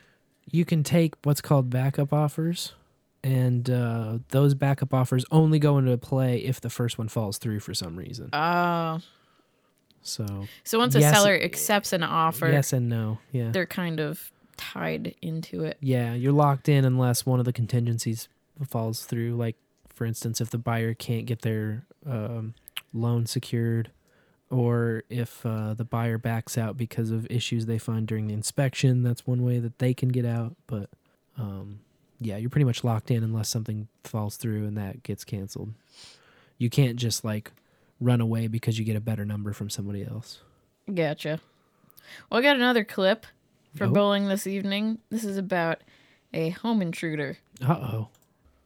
An unusual home intruder forces Sacramento police to swarm a Natomas neighborhood. One woman called 911 thinking she's about to be robbed. Instead, faced with a cleaning culprit. Yeah, this incident left this homeowner without a front door for a few days. There are still marks left behind from police forcing entry. The homeowner is just grateful that what she thought was an intruder was something completely different. I'd say about 1 a.m. I hear, over my meditation music, I hear, I was like. Yana was sleeping with her 2-year-old daughter when she heard noises coming from her stairs. So she texted her friends. I was like, hey, someone's in my house. They're like, call the police. I was like, oh, yeah, call the police. Oh my She God. says her first thought was, I need to get out of here. Fear says go. I said no, I gotta go. So Yana's so scared, hiding in her bathroom, whispering to 911, planning her escape with her baby. So I put her in the tub. I get the ladder and I'm like, no, stop. Calm. You're okay. You're gonna go out the window? Oh, I was gonna go out the window. Fearing for her life, Yana was not about to take any chances. I'm on the phone with the dispatcher and he's like, ma'am, dude, what do you hear? I'm like, I hear someone walking down my stairs. So it's like boom, boom, boom, boom, boom. Within minutes, she hears another boom, this time from responding officers forcing their way into her home, trying to catch the intruder. And you hear police, and then a shuffle, and then you hear laughter. And I was like, Turns out the so-called robber was her Roomba. Oh my son turned on the God. vacuum cleaner because he didn't want to do chores before he left for the weekend. We hadn't used this vacuum in almost 2 years. It went down the stairs. Yana and her neighbors now laugh about what happened, but she was certainly terrified that night. She's grateful that police responded to her home in less than 10 minutes. Good news, her son did not get in trouble. Oh my God, you've got to be kidding me, man. They really stretched that one out too. They were like, oh, there's gonna be a twist. Yeah. A fucking Roomba. I'm surprised they didn't shoot the Roomba. Seriously. Oh, that would have been funny. Yeah. Be a lot cooler if you did shoot the Roomba. Yeah. Everyone needs to. The mandatory gun training, gun safety. Yeah. Arm every citizen. That would be a little freaky if like you hadn't used it for 2 years and then it's just like bumping around your house. It went down the stairs. Yeah, what's up with the damn Roomba going down the stairs? They're not supposed to go down the stairs. It fell down the stairs. Yeah. Well, It beep booped down the stairs. Yeah. Yeah. So. No Roombas. God. No rabies, no Roombas. That's what we've learned from our bowling session so far. No rabies, no Roombas. And no front door if you call the cops or something like so that. Funny she went out without a front door. Yeah. Oh, can't keep your house clean like that. No. There's a gnome shortage at garden stores. Oh, say in it ain't England. so. Yes. Apparently, the scamdemic led to a boom in gnome statue sales and other gardening supplies. People were looking for something to do, got into gardening, I guess. Yeah. A little intensively. So one store owner told The Guardian that she hadn't seen a gnome in 6 months. Oh, jeez. Yes. What are people going to do without their gnomes? I don't know. They said it was taking, months and months for products to come in, but also they think that the raw materials to make these garden gnomes was stuck on the ship in the canal. So now, I guess you're lucky if you see a gnome in the garden. Them gnomes, they're going for 4 times their value on eBay now. Got the black market for gnomes. Gnome market. Anheuser-Busch is hiring a chief tasting officer. It's for their dog brew. So they're hiring a dog for $20,000 a year salary. Oh, man. If you're that dog, man. I'll tell you what. It's above the national average for dog pay. Yeah. And our dogs owe us rent. Yeah. If they've been mooching for way too long. They've been mooching since 2011. I have something for that somewhere. Dude, I've been mooching off you for years. Yeah, that's our dogs. Yeah. So Busch Dog Brew came out last year. It's alcohol free. It's a bone broth brew. Bone broth. And I guess the first batch sold out within 24 hours. So That people sounds really right. want to, you know. Those dog products, man, they are fucking lucrative. People will buy anything for their dogs. They really will. They really will. I bet if they had those like pube shaver ads, but for dogs, people would just buy them. Oh, yeah. I mean, you can get like antidepressants and anti-anxiety meds for your dogs now. Yeah. It's wild. Yeah. Yeah, it is. Wild. That's a good word for it. My dogs get big bags of kibble. That's Well, about they it. occasionally get bones. Yeah. Like, Yeah. yeah. And whatever I happen to drop on the floor on accident. Yes, yes. But this is also why our children eat dog-friendly food or dog-safe foods because they drop a lot more on the floor than we do. Yeah. So one dad is asking his babysitter to replace his $2,000 guitar that his 3-year-old broke while under the babysitter's supervision. Ugh. Yeah. What do you think about that? You know what I think?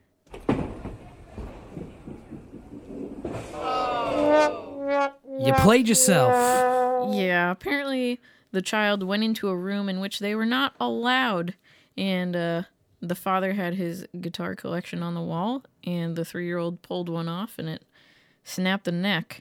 The babysitter was allegedly on a phone call, but I don't know. It's tough. It's a tough one. Maybe there's a contract that You need agreement was written into. You kind of need like a renter's insurance type policy for your stuff in this case, I would say. Or if you're a babysitter, maybe there's a policy on that too. But Think about that, at the base level, though, I don't know. For me, 3 seems like a young age to like leave your kid with somebody else, Oh. especially if it's another minor. You know. Yeah, the babysitter was 19. Well, if they're 19, you know, it does come down to your trust in your babysitter, but I guess that's between him and her, you know? Yeah. I would hate to be like a Judge Judy sitting between that. Same. I was going to say, though, like, what Is this actually it? Or is this just a fucking stock photo? That's a stock photo, I 'Cause think. this is absolutely fucking destroyed. It's trash. And it looks like a guitar. stage behind it. Yeah. With microphones. I'm like, there's no way. Yeah, I don't know. Just I mean, like imagine if this creates like a new industry of like babysitter insurance or something ridiculous, though. Yeah, you know, I mean, like, ugh. There are just certain risks that you take in your own shit when you let somebody else into your home. You know, there's just certain risks that you assume. Yeah. And especially if you're gonna leave your kid out of your own sight. You know, if there's a room in your house that has expensive shit and nobody's allowed in there, then it better be locked. It should be locked. Exactly. It should be secured. There's no way a 3-year-old can get in, whether they're being monitored or not. You know. Yeah. That's my opinion. I think the guy, you know, fucking takes a hit and learns a lesson. Yeah. Exactly. The babysitter, I mean, maybe pay attention a little bit more because how'd the kid get, you know, but. That's just when you fire the babysitter and get a new babysitter, but you're kind of screwed on your guitar, you know? You got to take better care of it, man. Yeah. Lock that room. Put it in a case. I mean, obviously it's going to be hanging up on one of those neck things on the wall, right? Yeah. So if it's that expensive, put it in a case, put it in a display, you know? Don't hang it on one of those neck things because those are... But yeah, I mean, if you're just hanging it on the wall, man, I've seen those things fall right off the wall with nobody around. Yeah, I have knocked one off the wall before. And yeah, they're easy to bump into, and yeah, that's no place for your $2,000 guitar, man. No. Unless you're a guy with like 8 or 9 $2,000 guitars, and like your special one is $20,000 or something. Geez. But you know, guitars can get stupid, man. Yeah. But yeah, just put it somewhere safe. That's my verdict. Take the loss on this one. Yep. Learn your lesson. You fucked up. I agree. So I read a story about a groom who chose to postpone his wedding because of all the COVID nonsense. Right. And so it got rescheduled for this August. And his sister is currently pregnant and expecting right around that time. So he decided to call her and let her know that the baby was just absolutely under any circumstance not invited. The baby cannot come because babies are distracting. Wow, what His a own fucking sister. dick. So their mom got involved. Yeah. And talked to the bride-to-be and the son, the groom, and was just like, babies can't leave their parents can't leave a newborn with anyone. The baby has to be with its mom. And if the baby starts crying or something, they'll just leave just stand up and leave. It walk takes out. 4 seconds. Exactly. And that didn't work. I guess I think that maybe the bride-to-be has a bit more to do with this than the groom. Because the bride-to-be was just like, no, I don't want any distractions. I don't want any risk. Bridezilla. Don't want to ruin my wedding with the baby. I don't want the baby to ruin my wedding. I'm sorry. I've been to a lot of fucking weddings, and I work weddings, and I love weddings.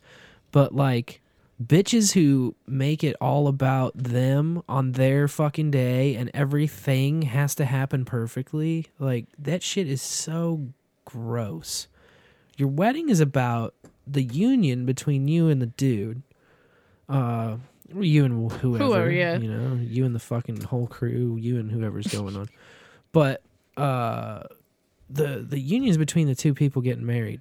And all of their family and friends there, as witnesses to see it, to be a part of it, to participate in it. And that includes, your fucking drunk uncle who's going to shout something stupid at the wrong moment. That includes the newborn baby who's going to cry when she needs a boob.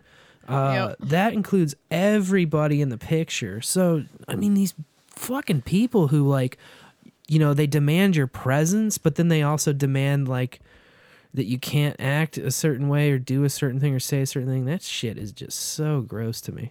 Yeah. The point of the wedding is everybody's a part of it. And to think that just something as simple as a baby crying is going to affect the outcome of your little day. Oh gosh. Maybe you should reconsider your marriage if that's gonna destroy things. Just go fuck yourself. Well, and it's kind of weird, but I think that babies crying during services of any kind is kind of endearing. It's just a reminder of life. I love babies. Yeah, baby doesn't know where the hell it is. It just a little baby. I always just knows when it's hungry, or when it's cold, or when it poops, or when it's uncomfortable. Or when it's sitting in shit. Yeah. Well, it gets worse because then the sister suggested, okay, well, my husband can stay with the baby, and I'll pop in and say hi. And then I'll stay with the baby, and my husband can pop in and say hi and give wishes to them. And the groom was like, no, your husband is no longer invited because if he pops in by himself, that's going to be distracting. Wow. I was like, whoa. So these people are the worst, and then they made a news article about it, huh? Uh-huh. Jesus. They are the worst. Yeah. I blame This was some forum banter. I blame that Bridezilla thing. I do too. Forum banter, nice. Yeah. Yeah, man. It's people get all these expectations, and then they get impossible to maintain expectations. Where if you set certain standards of everything being perfect, and I do the fucking finger quotes when I say perfect, it's so superficial. You're not gonna achieve that. Yeah. You're not gonna achieve that. And so what you do is you come off looking like some elitist snob jackass, because you are. That's what they're acting like. Yeah. It's that Disney princess trauma. Man, Disney princess, fucked up shit happened to all those chicks too, man. And they, what they had to do? They had to fucking deal with it. Cinderella had those 2 sisters, bro, half or step or whatever. They were bitches, man. Yeah, should have cleaned the floor on her hands and knees and shit. Yeah, it all worked out. It's all gonna work out, and just take a deep breath. Yeah, but keep your priorities in the right place. Yeah. It's you're harming your new family. Get your family at the wedding, man. Yeah. What's in, their presence is the present. I agree. You want people to be there for you. That's love. You can bring as many babies as you want to my wedding. Hell yeah. All the babies. And then finally, app dating. Oh. I'm grateful that I'm not in this world. So this guy met a woman on Hinge and agreed to go on a date with her. I don't even know what that is. This is a dating app, I guess. Oh. Boy, was he shocked to be greeted by 4 other men when he got there. Because come to find out, this lady friend decided to invite everyone she matched with, which was 16 men, and dragged her friend along. Oh my god. So she matched with 16, and she actually got 4 to show up. She just planned the same time and date. No, 4 were there before him. The rest of them showed up later. Oh, I see. Oh my god. Yeah. Oh man. Can you imagine that? So did they like run a train on her or what? I don't think so. I think I think she probably was left lonely at the end of that night. I imagine. But yeah, dude made a TikTok video about it. Fuck TikTok, but it was just goofy as hell. He's like, so I'm here, and this is her friend, and her friend's like, she forced me to be here. This girl. Wow. And then he's like, this is date number 2. And then he shows the lady that invited them all trying to awkwardly like talk her way through it. And now when she's like, I hope you all get along. Uh-huh. I was like, honey. Oh, please don't fight over me. They're like, don't worry, we won't. That's the most Why are girls the worst? I don't know. Well, she got what she wanted. Lots and lots of attention. Yes. That's for sure. That is for sure. Oh, jeez. Hey, it's a pretty good round. Yeah. That was kind of a low score bowling session. Yeah, but sometimes you hit the gutter yeah. more than you want, you know. Yeah, it's 420. It's 420, you know. It's hard to keep them between the fucking gutters sometimes. Yeah. Hey, well, we've gone a long one today. Alert the affiliates. But it's been cool hanging out with everybody. We haven't come up with the first time I ever. Well, Funboy suggested one last week that was pretty cool. First time I ever went to a nude beach. Oh, yeah. You want to run with that? I'm into that. Yeah. First time I ever went to a nude beach. Don't you want to see me naked? That's our F-tie for next week. All right. Excellent. Also, happy birthday to Carmen Electra and Stephen Marley. 420 babies. That's fucking awesome. She's got big boobs, doesn't she? Yes! I knew it! Fantastic. Well, yeah, thanks again, bowlers, for hanging out with us for this Long Stony special episode 77, 420 edition of Bowl After Bowl. I've been Sir Spencer Wolf of Kansas City. I've been Dame DeLorean, and until next Token Tuesday, may your bowls burn ever brighter. It's just me and my ganja. Oh man, that looks like pot. Yep, that's pot, all right. Yeah, dude, you were here smoking pot with me. Can you still smell the Mary Jane? Honey, you rate. Sparking up a J. Smoking a bowl, sir. Rock on. Smoke on. Mwah. Spark one up.